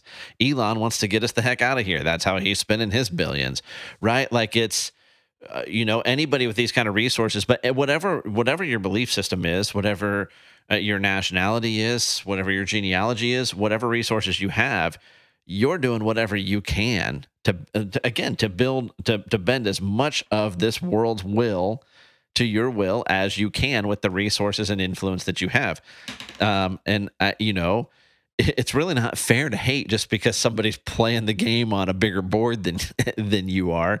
Because if you had the money, you'd be doing the Yep. same thing to support the causes, people, whatever that you're into. We all do that with whatever means we have right now. So I don't Yeah. like to say that an entity or a family or an individual like the Rothschilds were using their resources to do that. To me, that's not like this big nefarious thing. That's like, well, Yep. of course they did. Yeah. Yeah. I mean, if that was my family and I wanted to return back to my home country where I desired to have to raise my children or to for my grandchildren to live, I would do whatever I could to make that possible as well. I think anyone who has that ability can see the sense in leveraging your resources to accomplish your goals. So as we as we see we're up to the mid 1900s now, with the UN resolution. Um, Hmm. how is that enacted? Are we physically seeing people displaced? So this is where you now see um, very shortly after the UN resolution was put forth, you have Israel declaring their independence. And this is where you now see individuals moved and like leaving their land. In like leading up to the actual Israeli Arab War that began at that point with the Israeli declaring independence, there were about 300,000 Palestinian individuals who read the tea leaves, and they voluntarily, like they just left. No one kicked them off. They left because they read the tea leaves that a war was about to happen. Right or wrong, they left of their own accord. They weren't forcibly relocated. You do see as the war goes on and fighting occurs between the Palestinian side, the Arab side, you now see Egypt joining the fight. You see Jordan joining the fight. You see the different Arab nations joining the fight, trying to limit the ability of the Jewish people to establish their state. You see different opportunities in different instances where the Arab nation themselves, whether it be the Jordanian kingdom or the Egyptian kingdom, would take those Arab individuals, those Palestinian people, and they would relocate them to take the civilians away from the conflict zone. You do see at least one instance near Lod and Ramleh where the Jewish army at that point, the Haganah, and then which the predecessor to the IDF, there was at least one instance where the Israelis forcibly relocated um, Arab residents from that area to take them out of the conflict zone. But that is the only recorded time that you're seeing that happen. Everything else was, and that was the only organized, recorded time where the Israelis relocated and forced And people so off. Everything else was either voluntary or civilian. Civilians don't want to get caught in the crossfire; they're fleeing from the action. did the UN resolution spell out how this was supposed to go down? Was there supposed to be any system along the lines of, like what we would refer to as like eminent domain here in the States, where it's like, okay, yeah, you got to go, but you're going to be handsomely confiscated, with the caveat that the libertarian in me thinks eminent domain is hot garbage anyways, certainly how it's used these days, well beyond the scope of what it was intended for. Where you necessarily had to have, like someplace to store munitions or a post office, not for like, oh, well, it's for the betterment of the community because this development we're bringing in is going to increase the tax base. No, that's not what eminent domain was intended for. But I digress. But was there any kind of system of like intentional relocation and compensation for that? Maybe you could opt in. Hey, I'll vacate. I'll take the paycheck. Deuces. Anything like that put in place? So that's a great question. I do know that they specifically looked at certain communities and certain regions that would remain under Arab authority, and then areas that would be given under Jewish authority. And they established like a commission to oversee that partitioning process. I would have to dive back into the specifics on that to really see if there was an even more detailed opportunity of that. But So it yeah. really kind of popped off really fast. So yeah, That wasn't able yeah, to I be was gonna say. I mean, implemented. we're talking about that. You've listed the UN resolution in 47, 48, and we're talking about war in the middle of 48. I mean, everybody went to Yeah. war right away, right from the jump. But Yes. I mean, prior to the war, you hear the terminology thrown around. I have since my childhood, since the 80s. Since dealing with Arafat, we'll get to that time period of two-state solution. We need a two-state solution. It sounds like the intention of the UN resolution was a two-state solution. So did that hmm just go to hell in a handbasket because everybody just decided, no, we're just going to duke this out? Um. Basically, yeah. That's probably the simplest terms to say it. There were different reasons, some religious reasons, some just uh, you see the Arab League created to now support the cause of these Arabs who don't want to see a state for the Jewish people established amongst them. There are some significant religious reasons for why the adherents of Islam did not want to see that, and we can go into that if we need to. But overall, very quickly upon Israel declaring their independence, you see the Arab states around Israel saying, "No, partner, that's not happening. You're not claiming independence here," and they swarm in and they try to kind of take over the different areas where the Jewish communities had been established. And they had some success at first. There was a ceasefire that was put into place. And then during that ceasefire, both sides kind of restocked up on ammunition and improved their strategic opportunities. And coming out of that ceasefire is where you see the Jewish military at that time. They push forth and they actually take over some of these really significant areas that kind of shifted the balance of the dynamics within that conflict, and led to them taking more territory than they would have had originally, if the two states had just been established. So I want to take time to acknowledge that, like, I'm sitting here recognizing the parts of this that would hack me off too, right? Like that, hey, just no.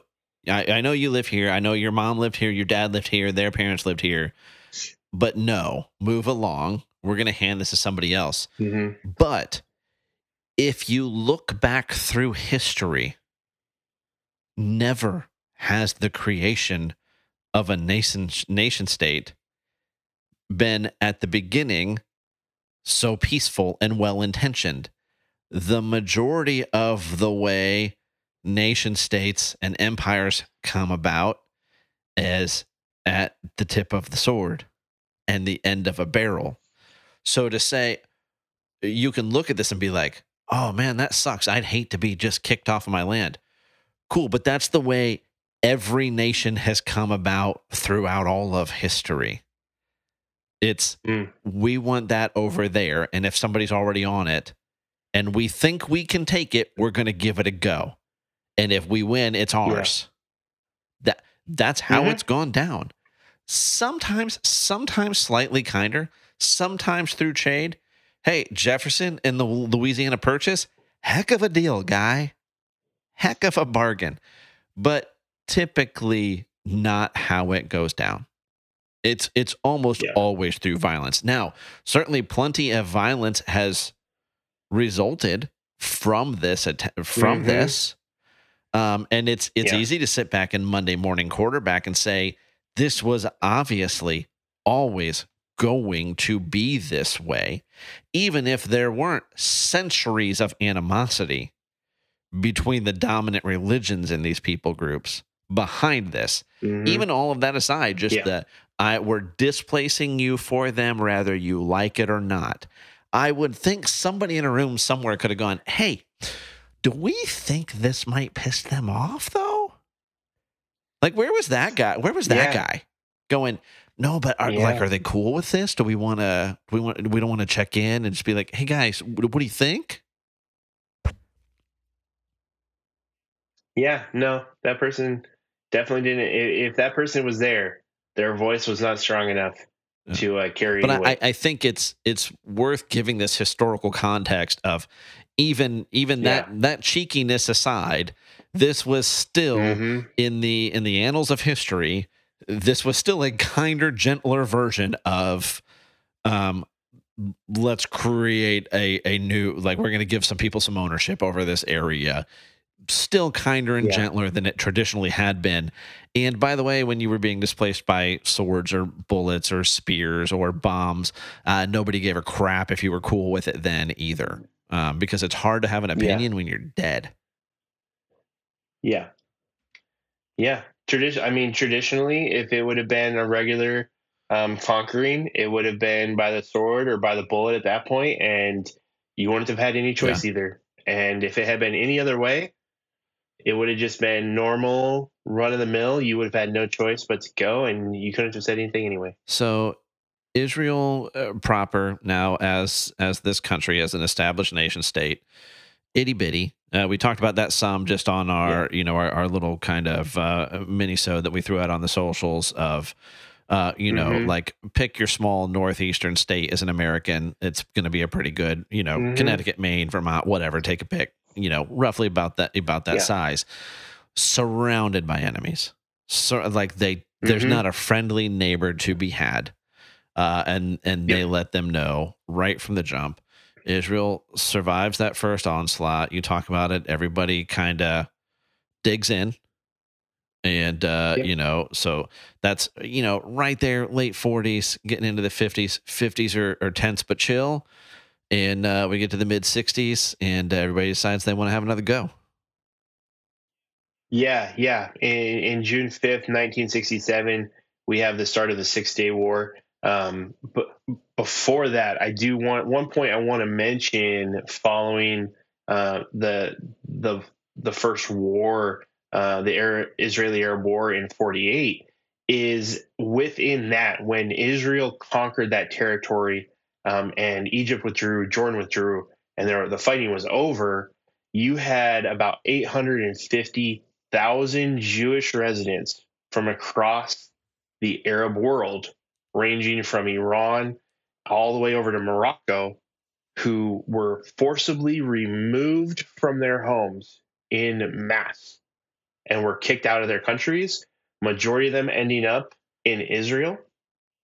And I think you had about 700,000 Palestinians who were removed from that territory that Israel now controlled during that war. And so not only were the Palestinian people at that point removed from their lands, but you now had the Jewish people from across the Arab world who were also evicted from their Yeah. homes following that war.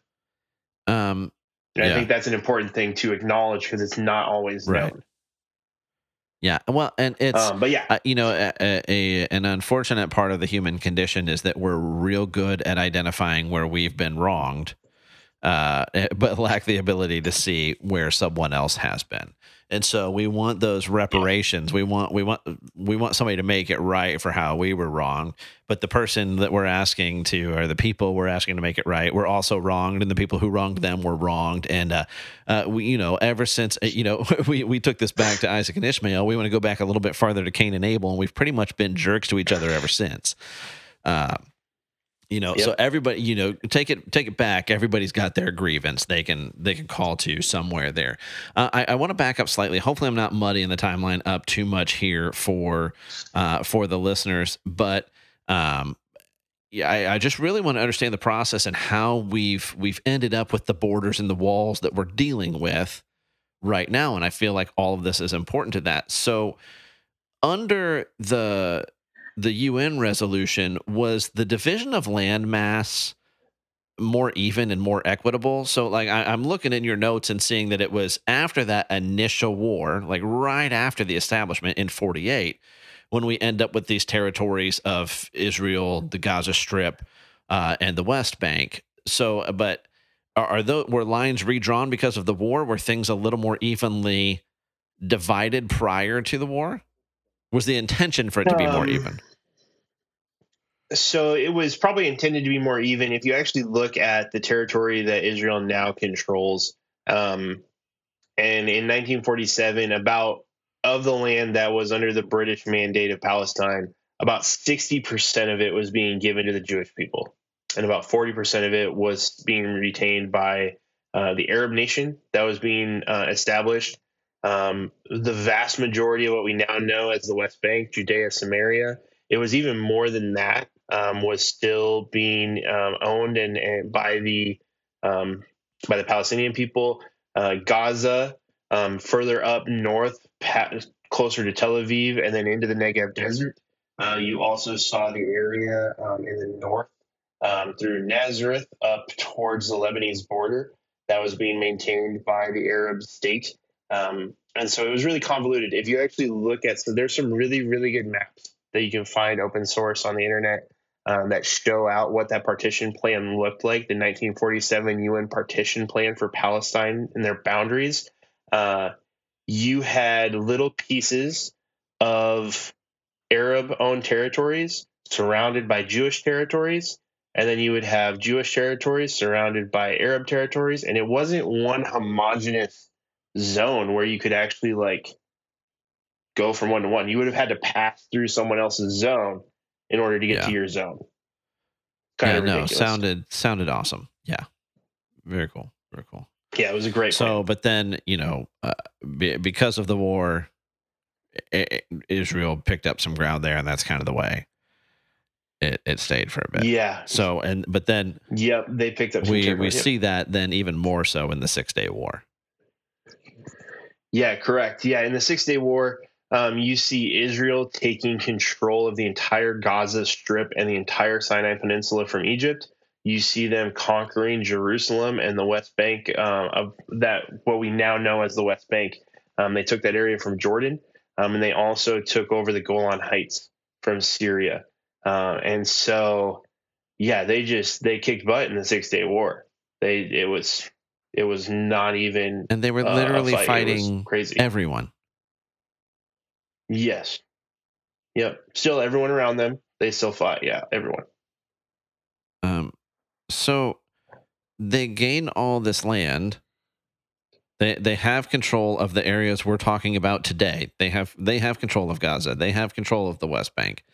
They take literally, I don't know, listeners, when the last time you looked at a map was, but the Sinai Peninsula, not small. Oh, it's bigger than everything they have now. I mean, you can fit two of multiple them in times over the size of just Israel itself. And Yeah. they don't hold it, almost. They give it back in concessions for peace. Israel would give back territories as concessions for peace because they wanted peace so bad. They just wanted to have their state. They didn't want to keep fighting. And so if this area that they conquered, which by international law they could have held on to and would have had a legal right to do so, they gave some of those back as concessions for peace, which is why you see Egypt controlling all of the Sinai Peninsula. They held and still hold the Golan Heights, though, right? Correct. Yeah, beautiful spot.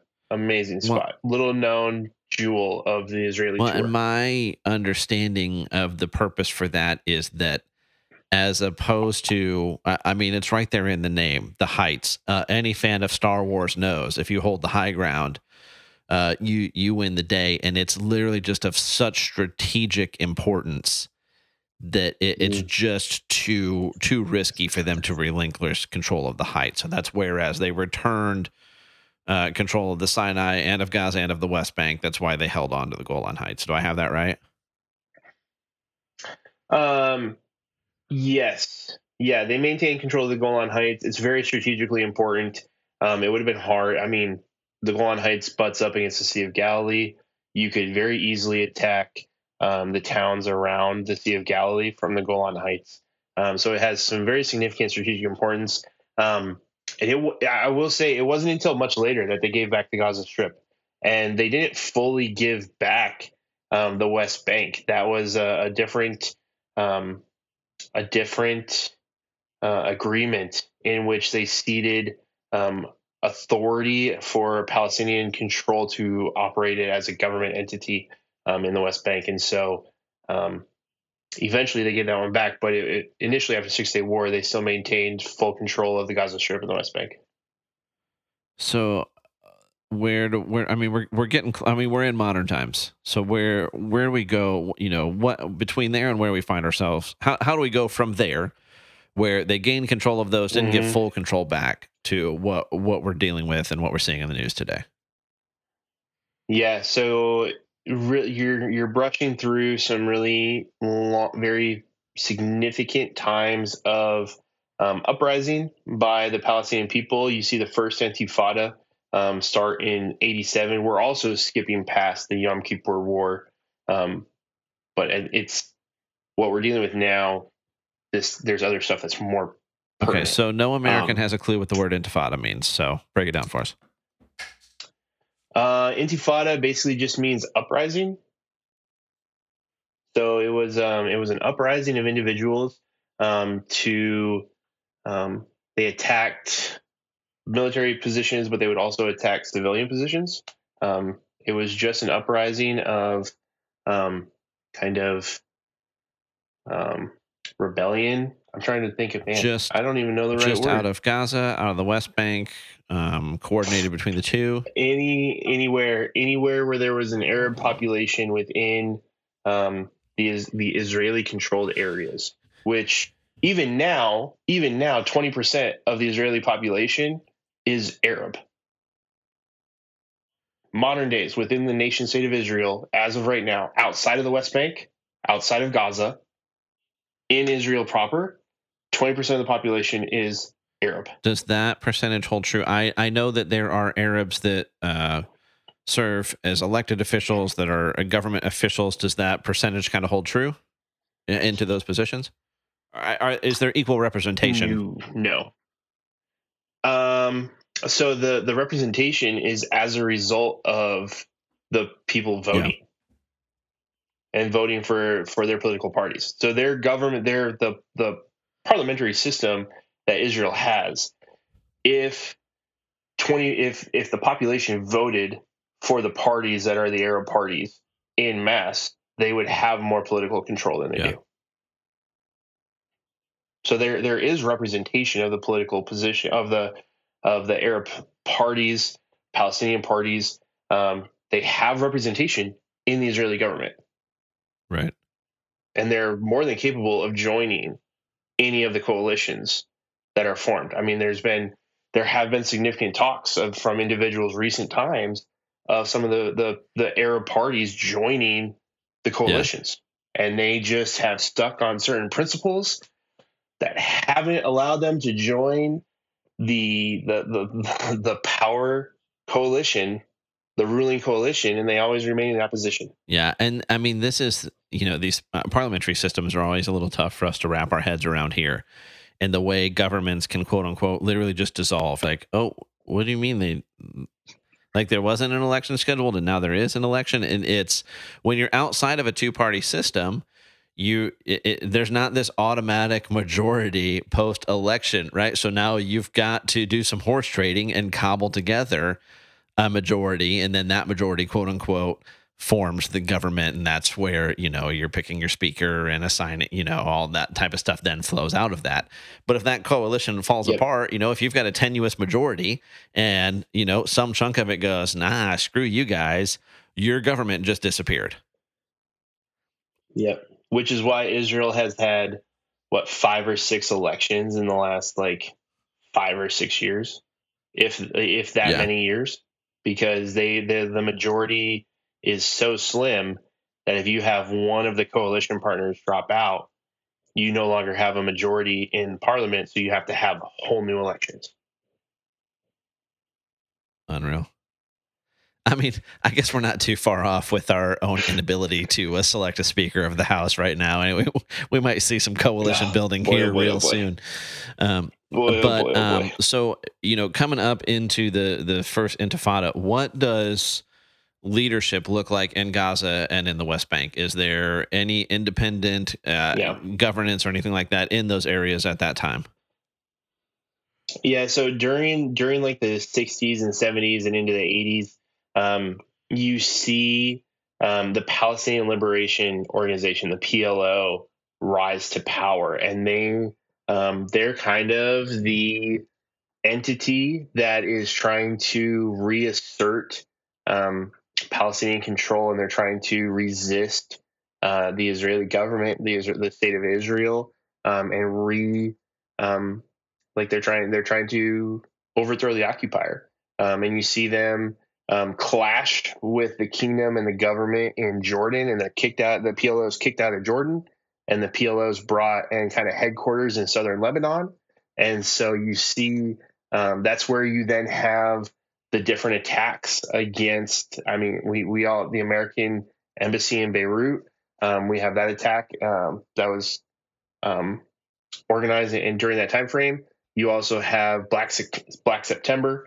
You have the killing of the different Israeli Olympians that are all orchestrated by the PLO. And so you have this entity trying to organize and represent the Palestinian people.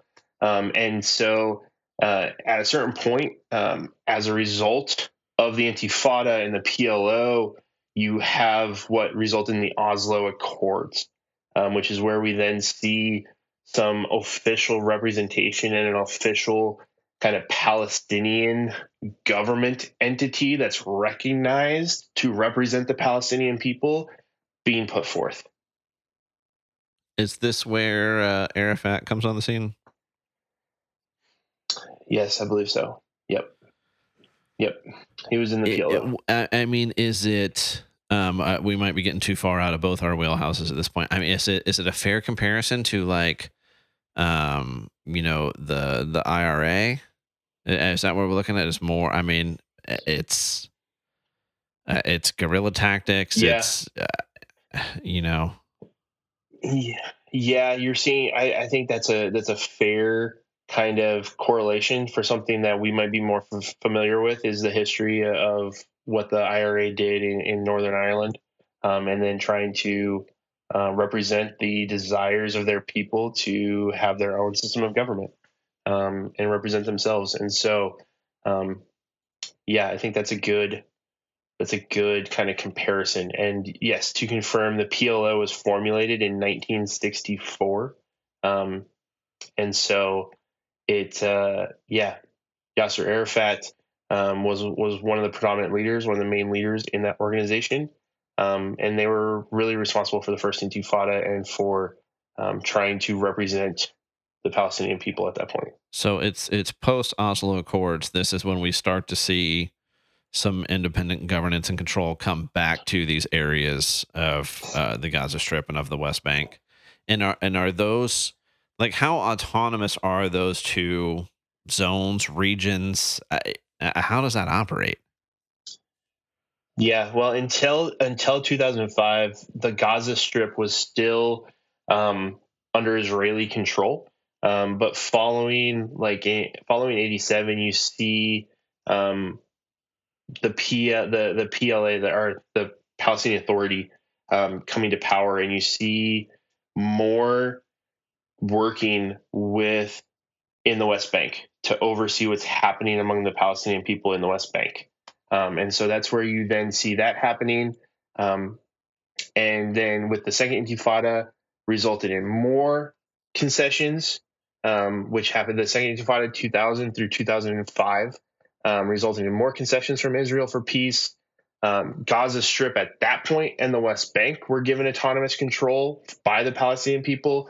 The Israeli government forcibly removed the Jewish settlers or the Jewish communities within some of those areas and took them out fully out of the Gaza Strip, removed some of them from West Bank's communities, and allowed the Palestinian people, the Palestinian Authority, to have more political authority, to fully oversee the governance of certain regions, and then to have a cooperative governance over other regions. And so in the West Bank, you see a situation now where you have basically three types of zones, where you have a one zone which has political control and like policing and military control overseen by the Palestinian Authority.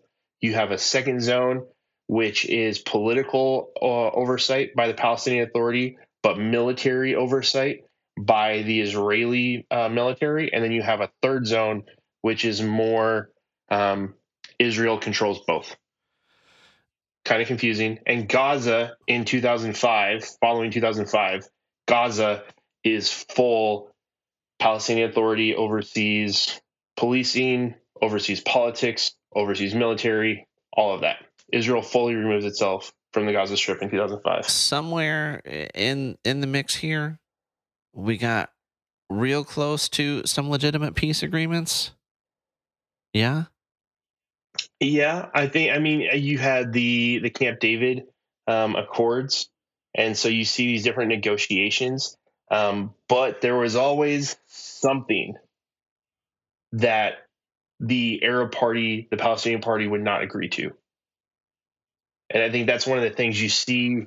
You see massive concessions. You see massive attempts to establish a two-state solution. The Israeli government, the Israeli leadership, wanting to find a way to have lasting peace, willing to give away vast chunks of territory currently controlled by Israel in exchange for peace, and the Palestinian leadership in those negotiations saying it wasn't enough. If I remember correctly, because this I was alive for. I think I've got a few years from you, so I'm not where you come into the timeline here. But like the offer was made at some point, and I can't remember if it was the Camp David Accords or not, to revert to the 1947 borders from the UN resolution. Correct? Yep. I mean, that offer has been made. I wouldn't know exactly when it was made, but I know that one was an offer that was made during those negotiations, and that wasn't enough. They wanted more. When does Hamas come into play? So Hamas comes into play as an elected political entity in 2006 in the Gaza Strip. And so following the Israelis pulling out of the Gaza Strip in 2005, Hamas, I believe Hamas had started being organized during some of the uprisings and some of the intifadas to kind of create animosity. But fully as an elected political entity, it was established. It came into power and into prominence in 2006, and they were elected into political control of Gaza, ousting the PLO as the ruling political entity. And that was legitimate. I mean, that was like that was will of the people. I mean, election. It's as legitimate as a Russian election. Okay. So, I mean, it's also it's also probably as realistic as some of our voting systems currently with electronics. I don't know. You want to go down that conspiracy thing? Another podcast, another time. Yeah. What, if any, are the significant differences between Hamas and PLO leadership, though?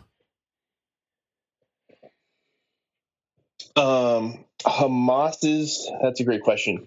Hamas was established with one of their primary and really one of their sole purposes just to eradicate the Jewish people and the Jewish population within that area.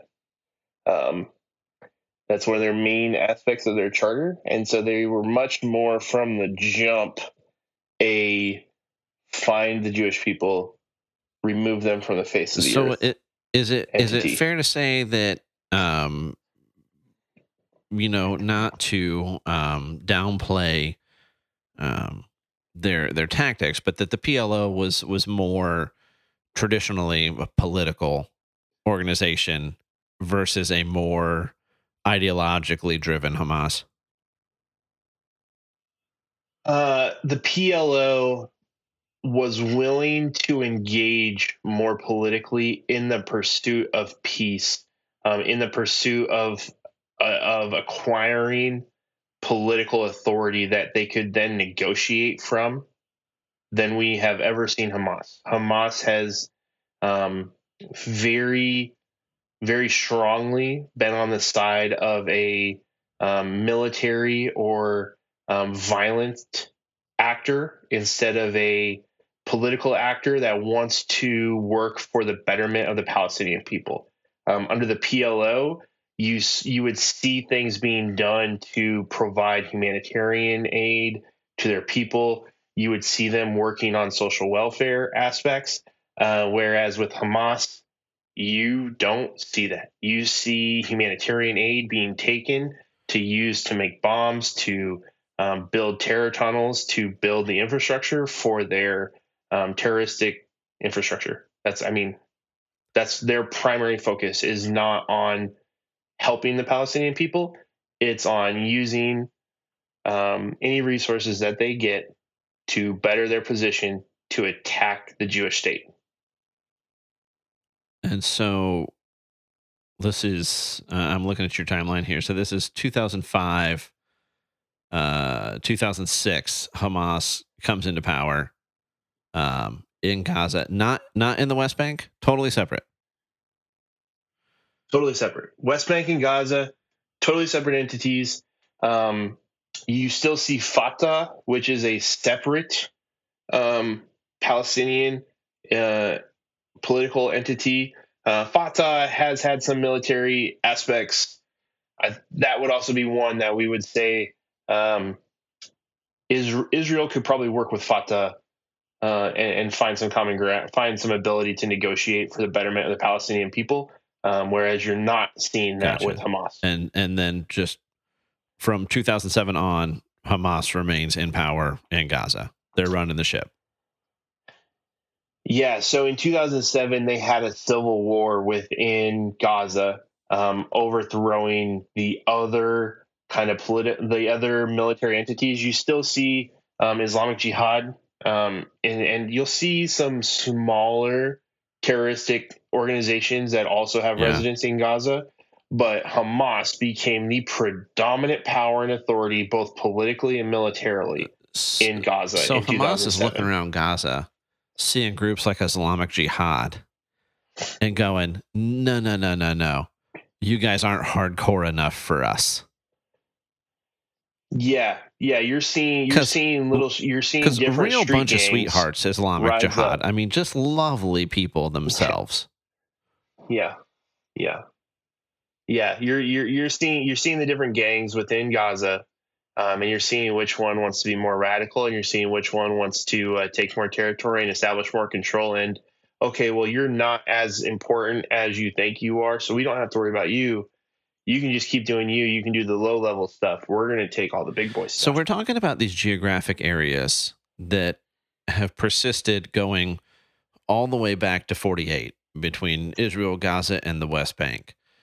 Hmm. When do we see? I'm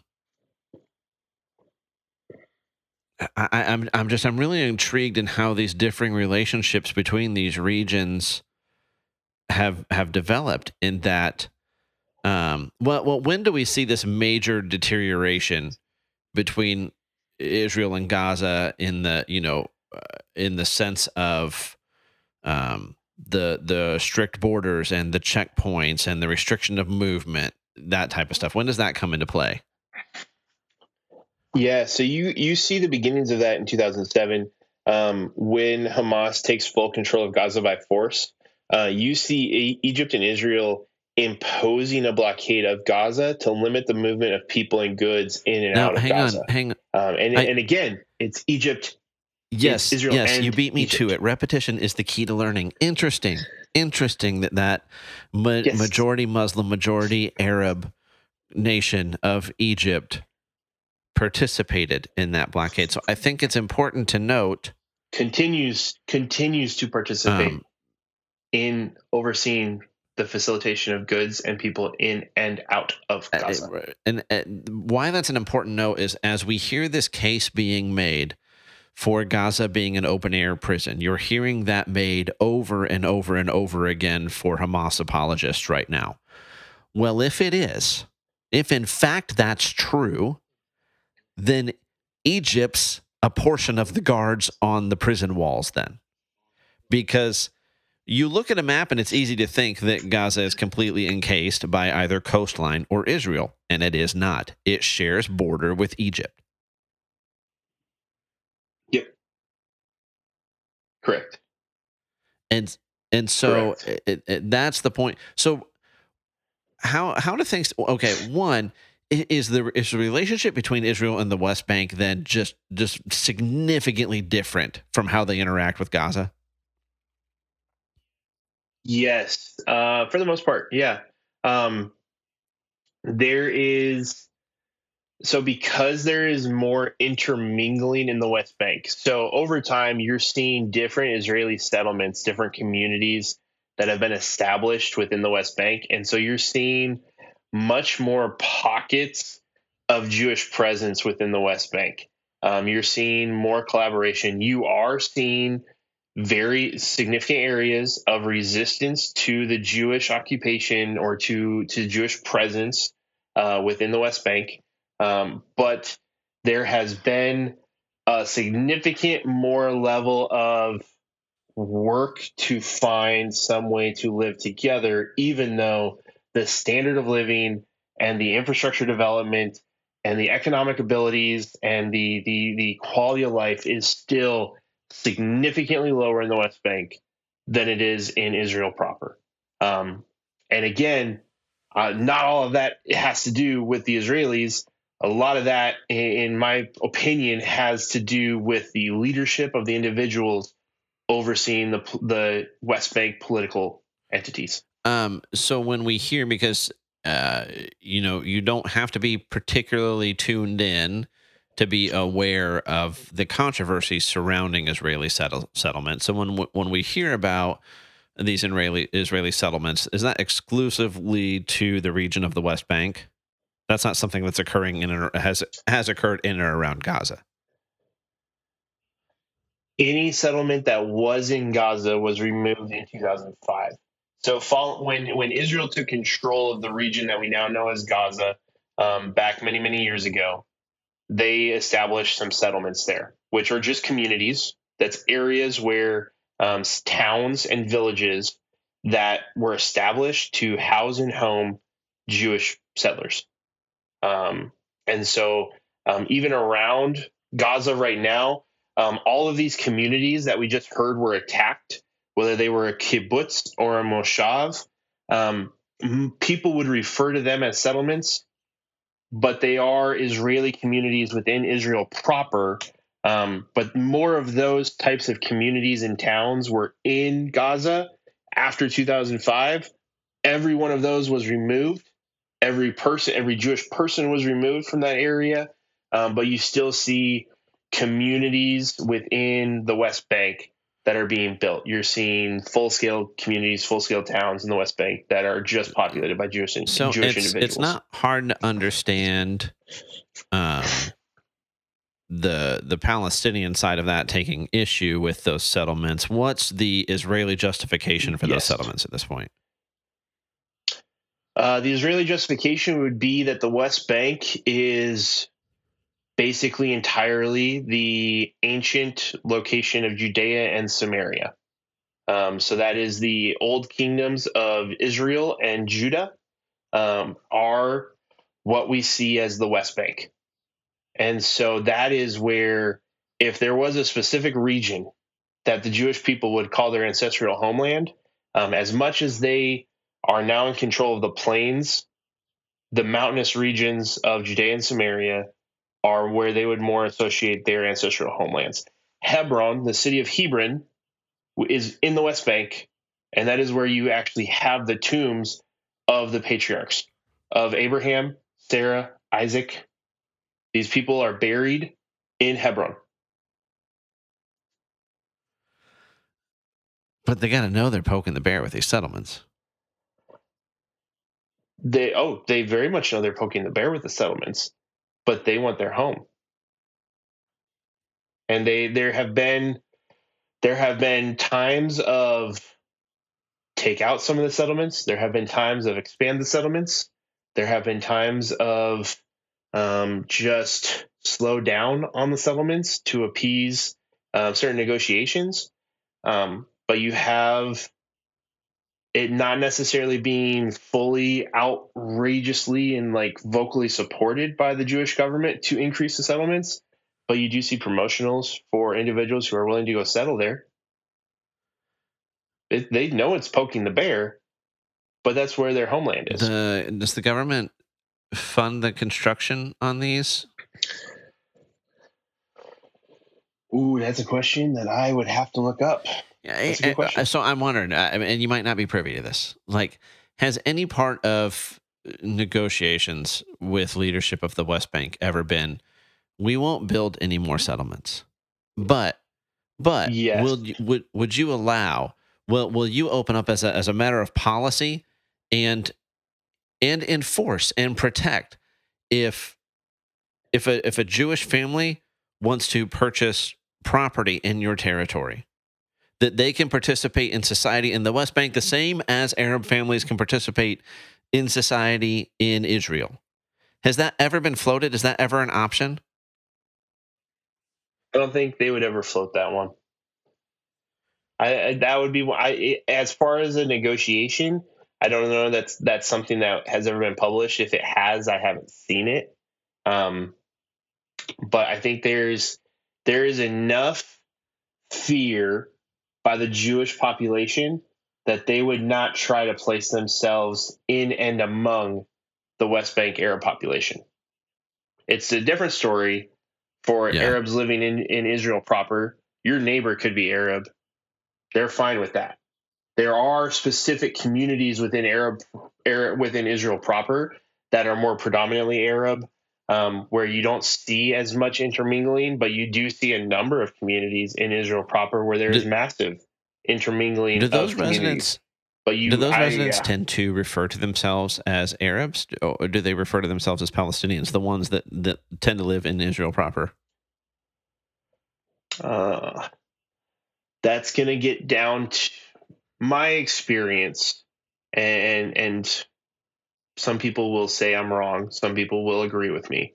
My experience has more to do with whether they are Christian or Muslim. If they are Muslim, they typically, in my experience, refer to themselves as Palestinian. And if they were Christian, they more readily referred to themselves as Arab Christian Israeli. So I mean, we're basically caught up to modern times. So I really want to, and we're long here, and I'm okay with that. We're gonna keep going.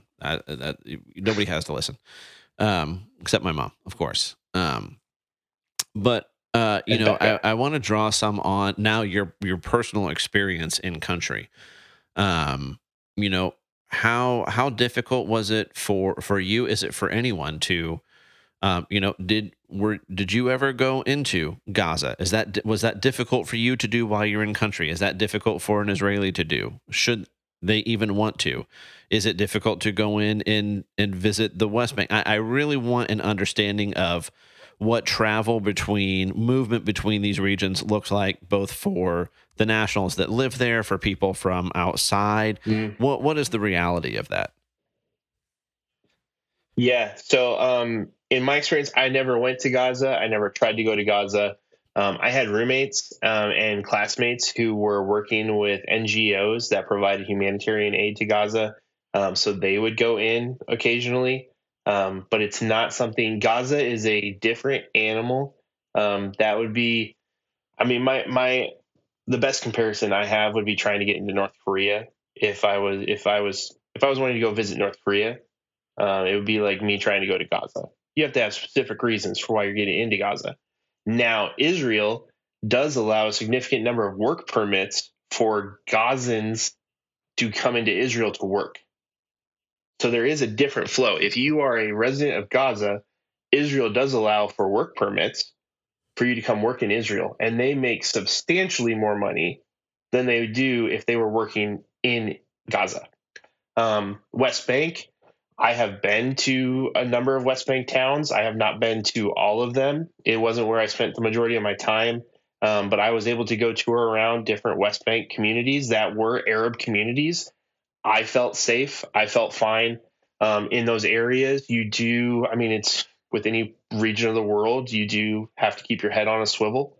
And so I felt safe in East Jerusalem. I felt safe in Hebron, Bethlehem, some of the other communities I went to. And you would see Jewish individuals in some of those areas, but they would not go to certain regions of those communities. Is that difficult to get in and out?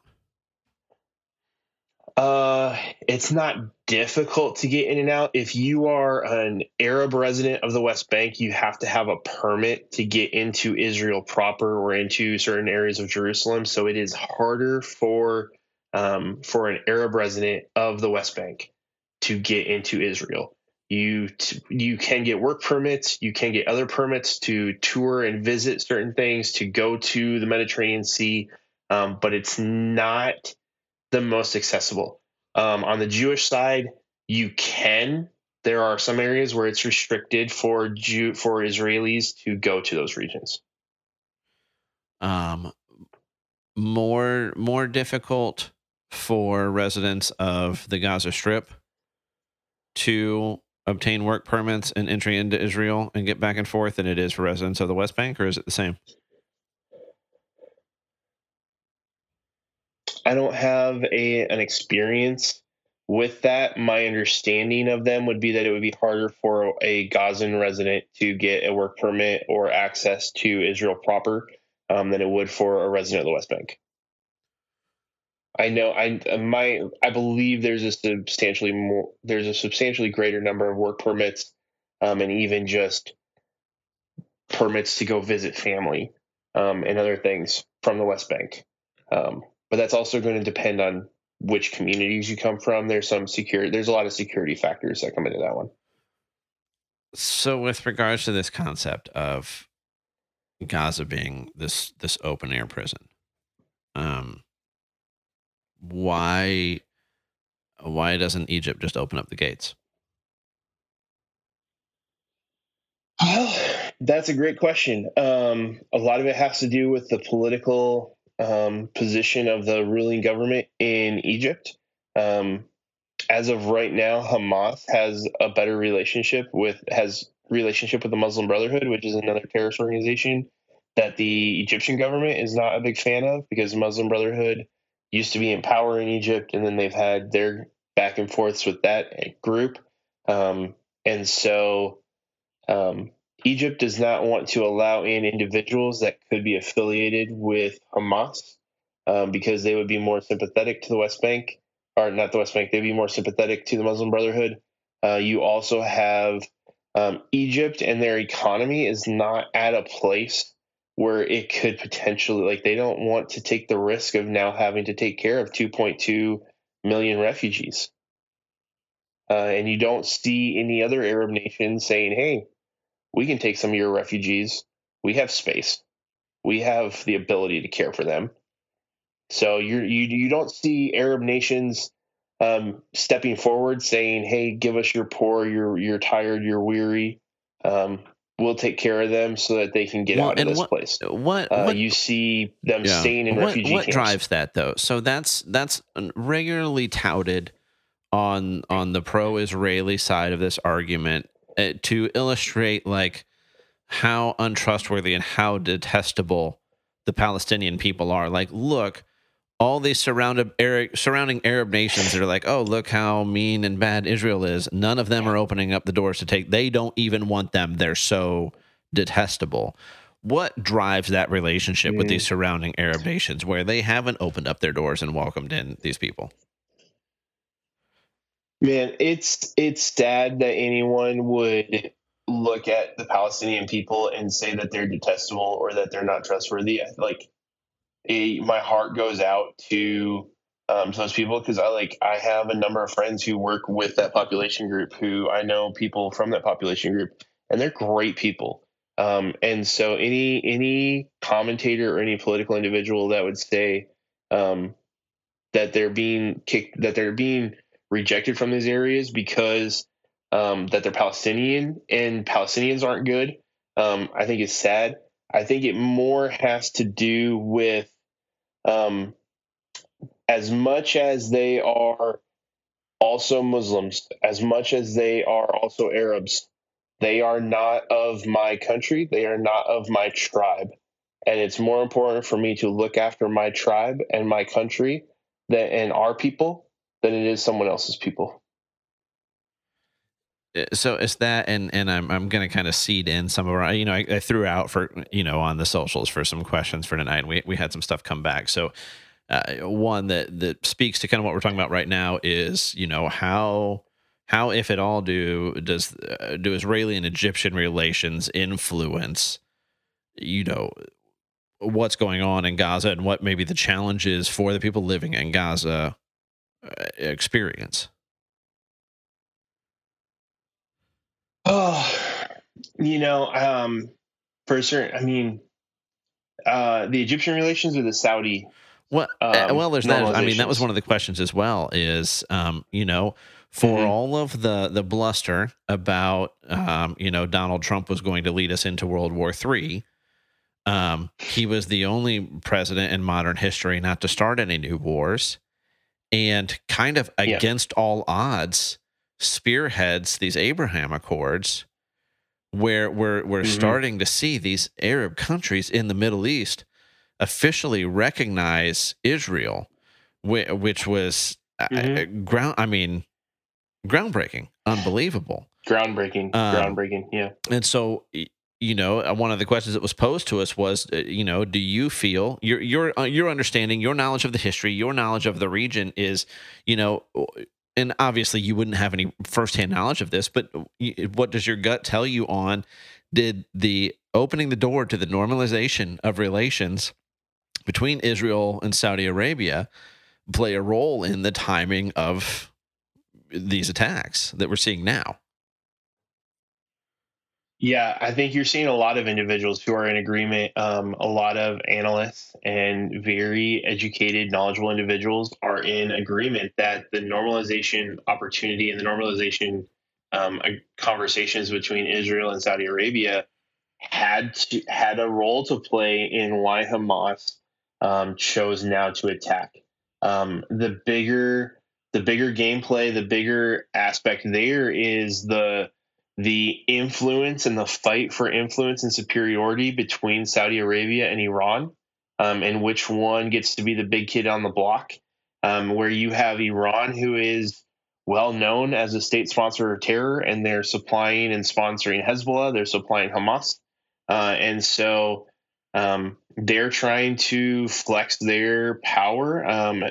They're also Iran is also very much has relationships and a role to play in the Syrian government and in certain areas of Iraq, and so you see them trying to establish their superiority in the Middle East. And on the other side, you have Saudi Arabia working with the Sunni states and the Sunni groups within the Middle East, trying to establish their dominance and kind of be that balance of power against Iran. So, as Israel wants to normalize relations with Morocco and normalize relations with the UAE and Qatar and Saudi Arabia, you're seeing the economic ability and the economic impact potential be a very big threat to the balance of power and threaten Iran's ability to maintain their status on the block. And so they would want to do anything they can to disrupt the ability for Israel to normalize relations and find peaceful relations and establish economic relations and benefit the the Saudi groups and any company that is in Saudi Arabia. It's there's a lot of Yeah. dynamics within that. Do we see, I mean, as Americans, most of us are familiar with the terminology and the concept of these Sunni and Shia factions within the Islamic faith from, essentially tribal warring within Iraq. But is there any component of that at play with this relationship between Hamas with Iran? I mean, I think it's safe to say you don't need to be an expert in the area to understand that Hamas was incapable of an attack on this scale without funding and support from Iran. Yeah, I mean, historically, you would think that Hamas received funding from a number of different state actors in the Middle East. And at one time, they probably got some funding from individuals within Saudi Arabia or Qatar, Bahrain. I mean, it's the same thing with the Taliban, and Osama bin Laden he's a Saudi national. So even the Saudi government might have a position one way, but you still have people with money and funding within their country who can be completely against what the government is trying to do. So you do see the predominant supporter of Hamas financially, military assets. You're seeing Iranian-made drones that were delivered and available to Hamas in this attack. You're seeing Iranian-made rockets that were transported to and launched from Gaza over a number of years. So you have established links, support financially, militarily, strategically from Iran to assist Hamas in combating the state of Israel. And are there differences there in factions, or is this a deal where it's like the ends justify the means, and they're willing to set differences aside, kind of deal? Yeah, so Hamas is a Sunni is a Sunni. Their beliefs within Islam are part of the Sunni belief system, whereas Iran is a Shia belief system, and the nuances within the differences of religion there. So whereas traditionally Hamas as a Sunni group and Iran as a Shia group should not be getting along, you have the enemy of my enemy is my friend. And oh, you will give me how much money for me to not care that you're Shia? Yeah. Okay. How do we fix it? How do we fix it? How do we fix the entire Middle East problem? Um, well, as a believer in Jesus, my answer is everyone comes to know the mercy and forgiveness and love of Jesus. But on a current thought outside of my religious belief.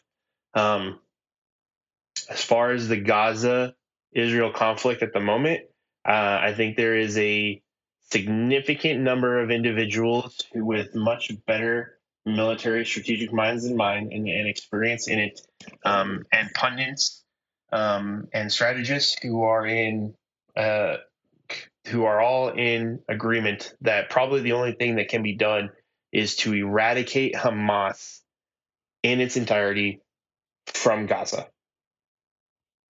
Push them all out. There is no more Hamas in Gaza.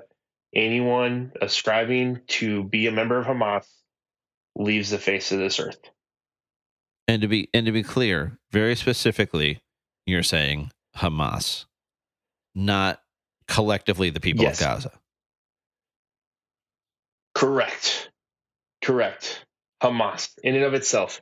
I think there are some very interesting reports of the actual number of Palestinian individuals within Gaza who actually support Hamas and how many are just going along with them because if they didn't, they would be ostracized. They would not be supported. They would even potentially be killed. You have an oppressive regime that only cares about their ability to attack Israel. They don't care about supporting the Palestinian people in any way. And so, even though you do have Palestinian individuals within Gaza who are not members of Hamas, who will celebrate anything Hamas does because they ideologically agree with Hamas, you do have Palestinian individuals in Gaza who do not ideologically agree with what Hamas does. And they do not agree with the mass slaughter and killing of innocent civilians. They would say, okay, if you're willing to fight the military of Israel, we will support you in that, but we will not support you killing innocent civilians. There are those people in Gaza. There are those Palestinians out there, and those people you can work with. Those people you can become friends with. Those people you can negotiate with. But if you for the Israeli government to establish a long-term security arrangement in Gaza, they are going to have to do what needs to be done to remove Hamas from Gaza. And beyond that, I don't know. If there's a better strategic mind out there, please call Kale, hit up the DMs, jump on a recording, share with us that strategy. Everyone that I've heard of from within Israel and outside of Israel, that is basically the only thing that they can see. Do you think it's going to have to be a situation where they return to an arrangement similar to prior to the Oslo Accords, where there is not independent governance and control within the Gaza Strip? It's just totally Israeli controlled. And do you think you could see? Yeah. And okay, so here's some American folly coming out of me, right? Because we think we're big fans of the fact that we can just hand people democracy and it'll be awesome for them. And the problem is democracy that's given and not earned. And again, understanding fully we're not a democracy, we're a constitutional republic. That's intentional. Direct democracy doesn't work. It's a freaking nightmare. So I'm talking about democratic principles here. Not direct democracy, which is idiocy. So, two wolves and one sheep voting on what to have for dinner. But is there any potential to go in, remove that control, not necessarily immediately remove checkpoints, remove walls, those types of things, but come in and your Israeli citizens, not in all the ways that Israeli citizens are right now. I don't think you want to blanket immediately go, hey, we're going to put you in the IDF for 2 years. Have fun, right? But we're going to come in, infrastructure is going to be taken care of. Schools, you're going to be protected and provided for to the full extent that we protect and provide for Israeli citizens. You have a vote. You have a vote in Israeli government, not in independent governance here, but in the government that is overseeing the area in which you live in. You have a vote and we're in control now, but you have a say. You can be heard, and you come in and you make sure the water's on and the lights are on and the roads work and that there's medical services and that there's educational services. You do what you do for citizens, and you go, is there any potential for that to work? I think we both, I think our hearts want that to be possible, but our minds say, how would anyone ever, like, how could you actually realistically get that to happen? Um, it would, man, it would take so much transition, and it would be such a long road. I wished that that would be possible. I wish that that would be possible to where they could integrate the peaceful Uh, Palestinian but uh, people but here's my thing: into like the country. we But have the test case, right? Like you see Arab Muslims or otherwise happily and willfully living in Israel, participating in Israeli society, participating in Israeli government. So there's just some disconnect there between now understanding that the people who live in Gaza spend their entire lives from birth under extreme propaganda. There's never been an issue and a problem in their life yeah, that has not been blamed on Israel. And yeah, it yeah, takes you can't it takes a long time to just undo. You can't just go in and undo that. Uh, yep, but you start to demonstrate, like if you can physically show, if they can feel and see what you've been told's not right, that like the second they can see firsthand, oh wait, no, they came in and they didn't level my house. They turned the power back on. They ran the new power line. They fixed the school. They fixed the hospital. Wait, I can vote. Like I can vote. You're gonna let me vote? I could run for I can run I can run for office. Like I'm not mm, saying anything would be instantaneous, but we have the test. Like you have that 20% of the Israeli population that is Arab. That's like happily and healthfully and successfully participating in society. yeah. I think the biggest thing, that the biggest difference is that that 20% has, their ancestors have realistically been in Israel since 1947 or earlier, and they didn't flee from their homes, and so they grew up with the state of Israel. Um, and so, whereas they can see that the integration of the Arab people and the Arab people in Israel, um, I mean, they've had polls that ask, "Hey, if you are you happy with the government of Israel?" And they're like, "No." They're like, "Would you like to go live in the West Bank or Gaza or somewhere else in the Arab world?" And they're like, "No, keep me in Israel. My standard of living, my quality of life, my opportunities for advancement in life are so much higher here in the Jewish state than they would be if I was growing up in Tunisia or Libya or Iraq. They have a much better quality of life than anywhere else in the Muslim world." And so they're happy to be in Israel from that point, although they're not happy with everything that the Israeli government does. And there are things that can definitely be fixed within that. Um, there are some other issues there within the perspective of um, the Arab people who are in Israel and the way they are viewed by the Palestinian people who are in Gaza and the West Bank, and that's another topic. Um, I mean, you would, in order for the people of Gaza to be transitioned into that type of integration, you would almost have to have a 40 years wandering in the desert so that a generation dies Yeah. off, right? Like we're going to have to go biblical, and they're going to have to go wander in the desert for 40 years while they're experiencing this better lifestyle with the cooperation of the Israeli government and the Jewish Well, government. But I don't know how to make like that. I don't know how to make that well, happen. right or wrong, I think they're about to lose a significant portion of a generation. So I'm not That saying is true. that. Hopefully there's no hint of glee or anything in my voice in that. That's not a rah rah bloodlust. Go get them. You. It's a sad, sad, sad fact. Sad fact. And I mean, you just look at the video and the pictures and the stories coming out of Israel right now, and it's not.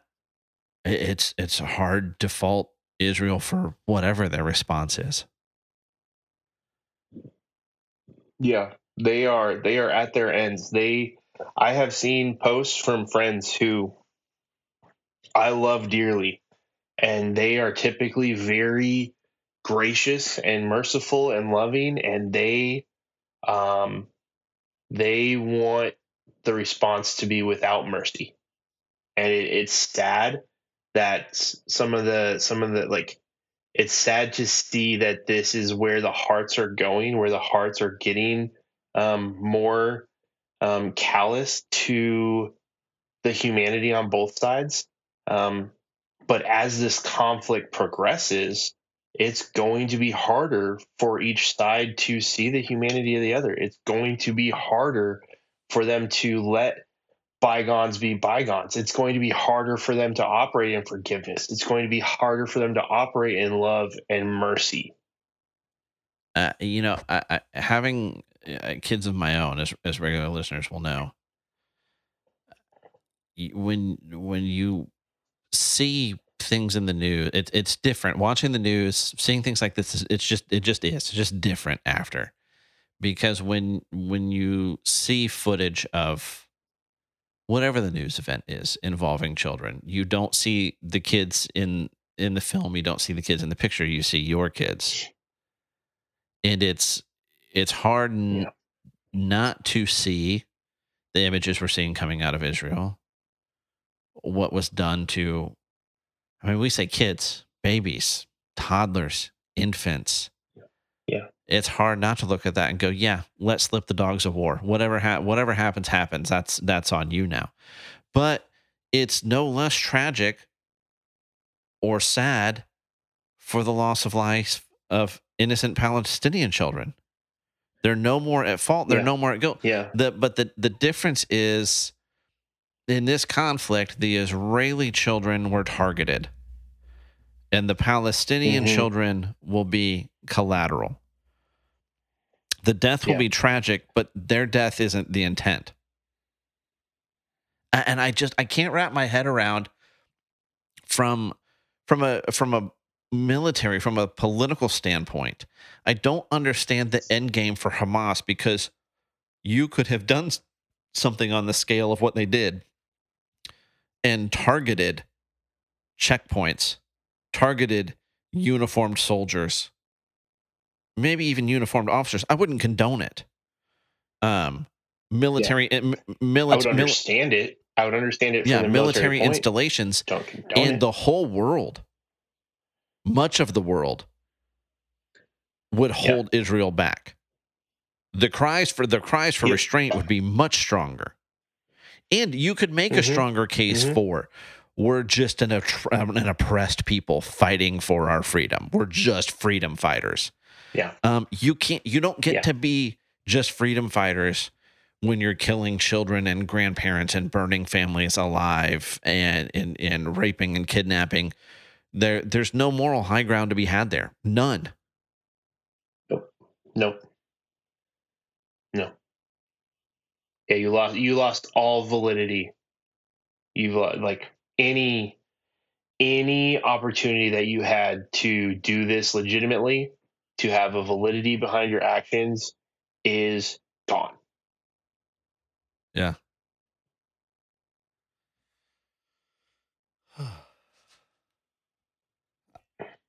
And it's like, my heart goes out to, like, you see images and you see videos coming out of Gaza and coming out of the West Bank. I saw this one video, and it was like of an 8 or 9-year-old girl.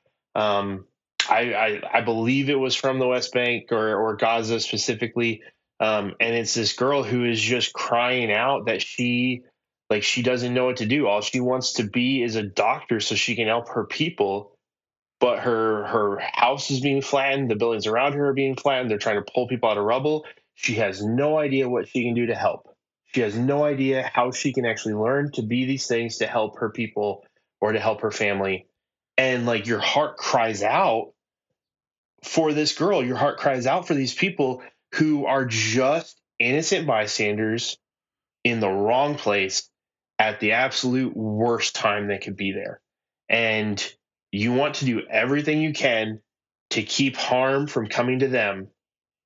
But you then have individuals who take their hatred for another person, another group of people, and their lack of any morality, and they place their positions to attack and to strike from within schools, within hospitals, within apartment complexes, next to every single place of peace there should be. And they launch their attacks from that place. And they hide behind this little girl. They hide behind these children. They hide behind the old women. And they say, you can try to kill me, but you're going to kill these people. How do you fight against that? How do you take out those individuals who are absolutely barbaric, who have no morality? It is just evil incarnate without having collateral damage. That is the $100 billion question. That is, if you could tell the Israeli government and the Israeli military how to remove these individuals without harming any civilian, guarantee you they would jump at that opportunity. You can't say the same about that for Hamas.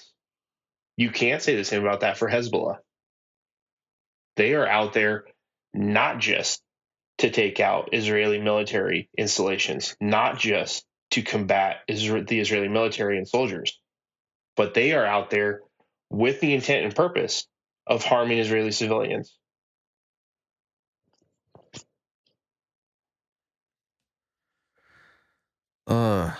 People suck, man. The world without Jesus. The world without Jesus. You know, the point in why I wanted to do an episode like this is that it's not a simple situation. There are no easy answers. Mm-hmm.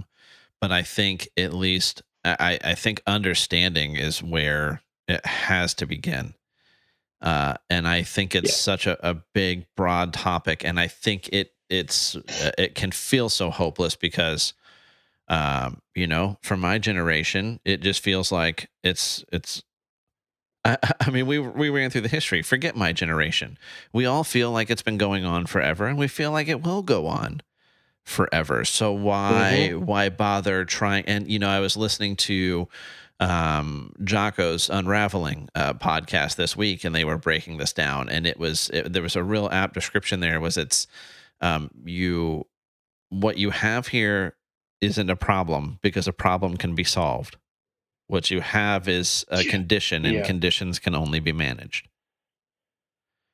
Mm. And it's oil and water. No matter how many times you shake up the bottle, they're going to separate. Yep. Yeah. Yep. And you know, I think the best we can hope for, right where things are at right now, is the least amount of bloodshed possible. And that's not me calling for Israeli restraint. I would not be restrained. You've got to be careful not to become the thing you're fighting. And I that's much easier said than done. I mean, we go all the way back to the top of the podcast. Imagine a scenario where you're rejoicing that your daughter was killed. Yeah. Because that's the better alternative. Because that was the kindest, gentlest outcome for her. And to say, oh, don't go, flatten it all. Um, Yeah. yes, don't go flatten it Yeah. all, but it's tough not to recognize the desire. It can be tough to separate, Hmm. um, and but you have to keep that understanding of humanity, and that it's not everyone, and that there are innocents on both sides. It's yeah, it's an unbelievable, unfortunate, um, sad, horrifying, enraging situation. Hmm. Yeah. It really is. It really is. Well, I appreciate you spending the time, man, to come and give some perspective, give some insight, give some wisdom. Again, I don't think we solved anything tonight, and I didn't think we were going to. Um, No. but hopefully both of the people that have stuck with us for all 3 hours have at least gained some additional understanding and perspective on things. And pray for Israel, pray for Gaza, pray for all of us. It's Hmm. this is bad enough if it remains a regional conflict. Man, the world's just a powder keg right now. And Yeah. Yeah. No, there's so much in this world that just needs love and compassion. And being in being in ministry, that's definitely what we try to bring. And so it's hard to have a different perspective of a solution um, to things now. But yeah, it's I think all we can do is just hope that the leadership in Israel has a modicum of mercy, and that they have some ability to compose themselves and make the right choices that are going to provide security for their people with the least amount of innocent lives lost, which is what you traditionally see from the Israeli leadership.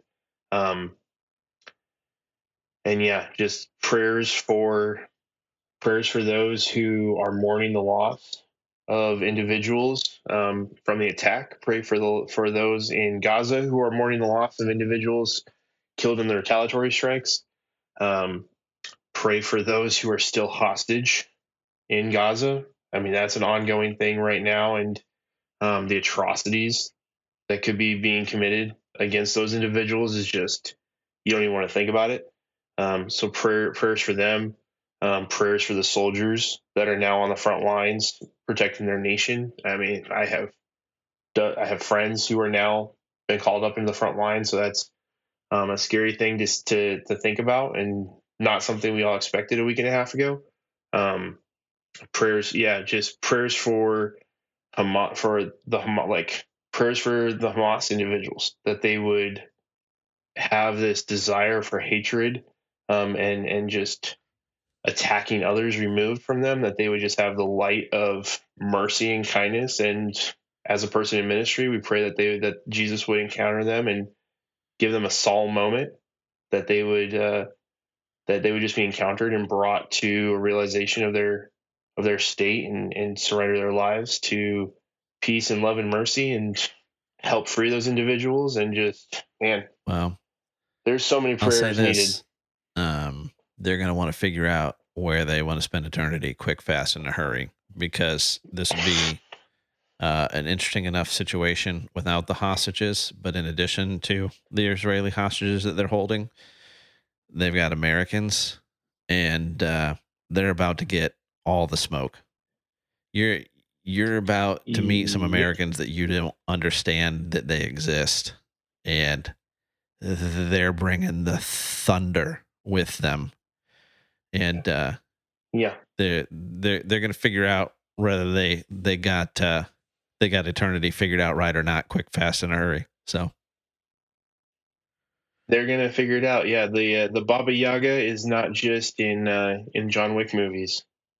They wear a red, white, and blue patch, and they go and they take care of so business.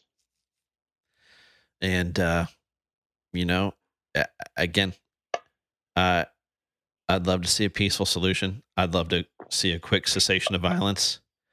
But in the meantime, while you're launching rockets and you're holding hostages and you're parading babies and toddlers around in your videos, all I have to say to those forces is happy hunting. Yeah. And I think that's as good a place as any to close out a podcast. There we go. So, Gabe, genuinely appreciate you, brother, taking the time to do this. Listeners, appreciate you sticking with us, listening in. I know it's not the most fun or entertaining topic, but I think this was an important one, and always appreciate you guys tuning in, sticking it out with us. And I won't do all the usual spiel, but hit up the website if you haven't, solid7podcast.com. All kinds of good stuff there, all kinds of cool ways to support the podcast and what we're doing here. And we appreciate any and all of that support. And with that, until next time, we're out.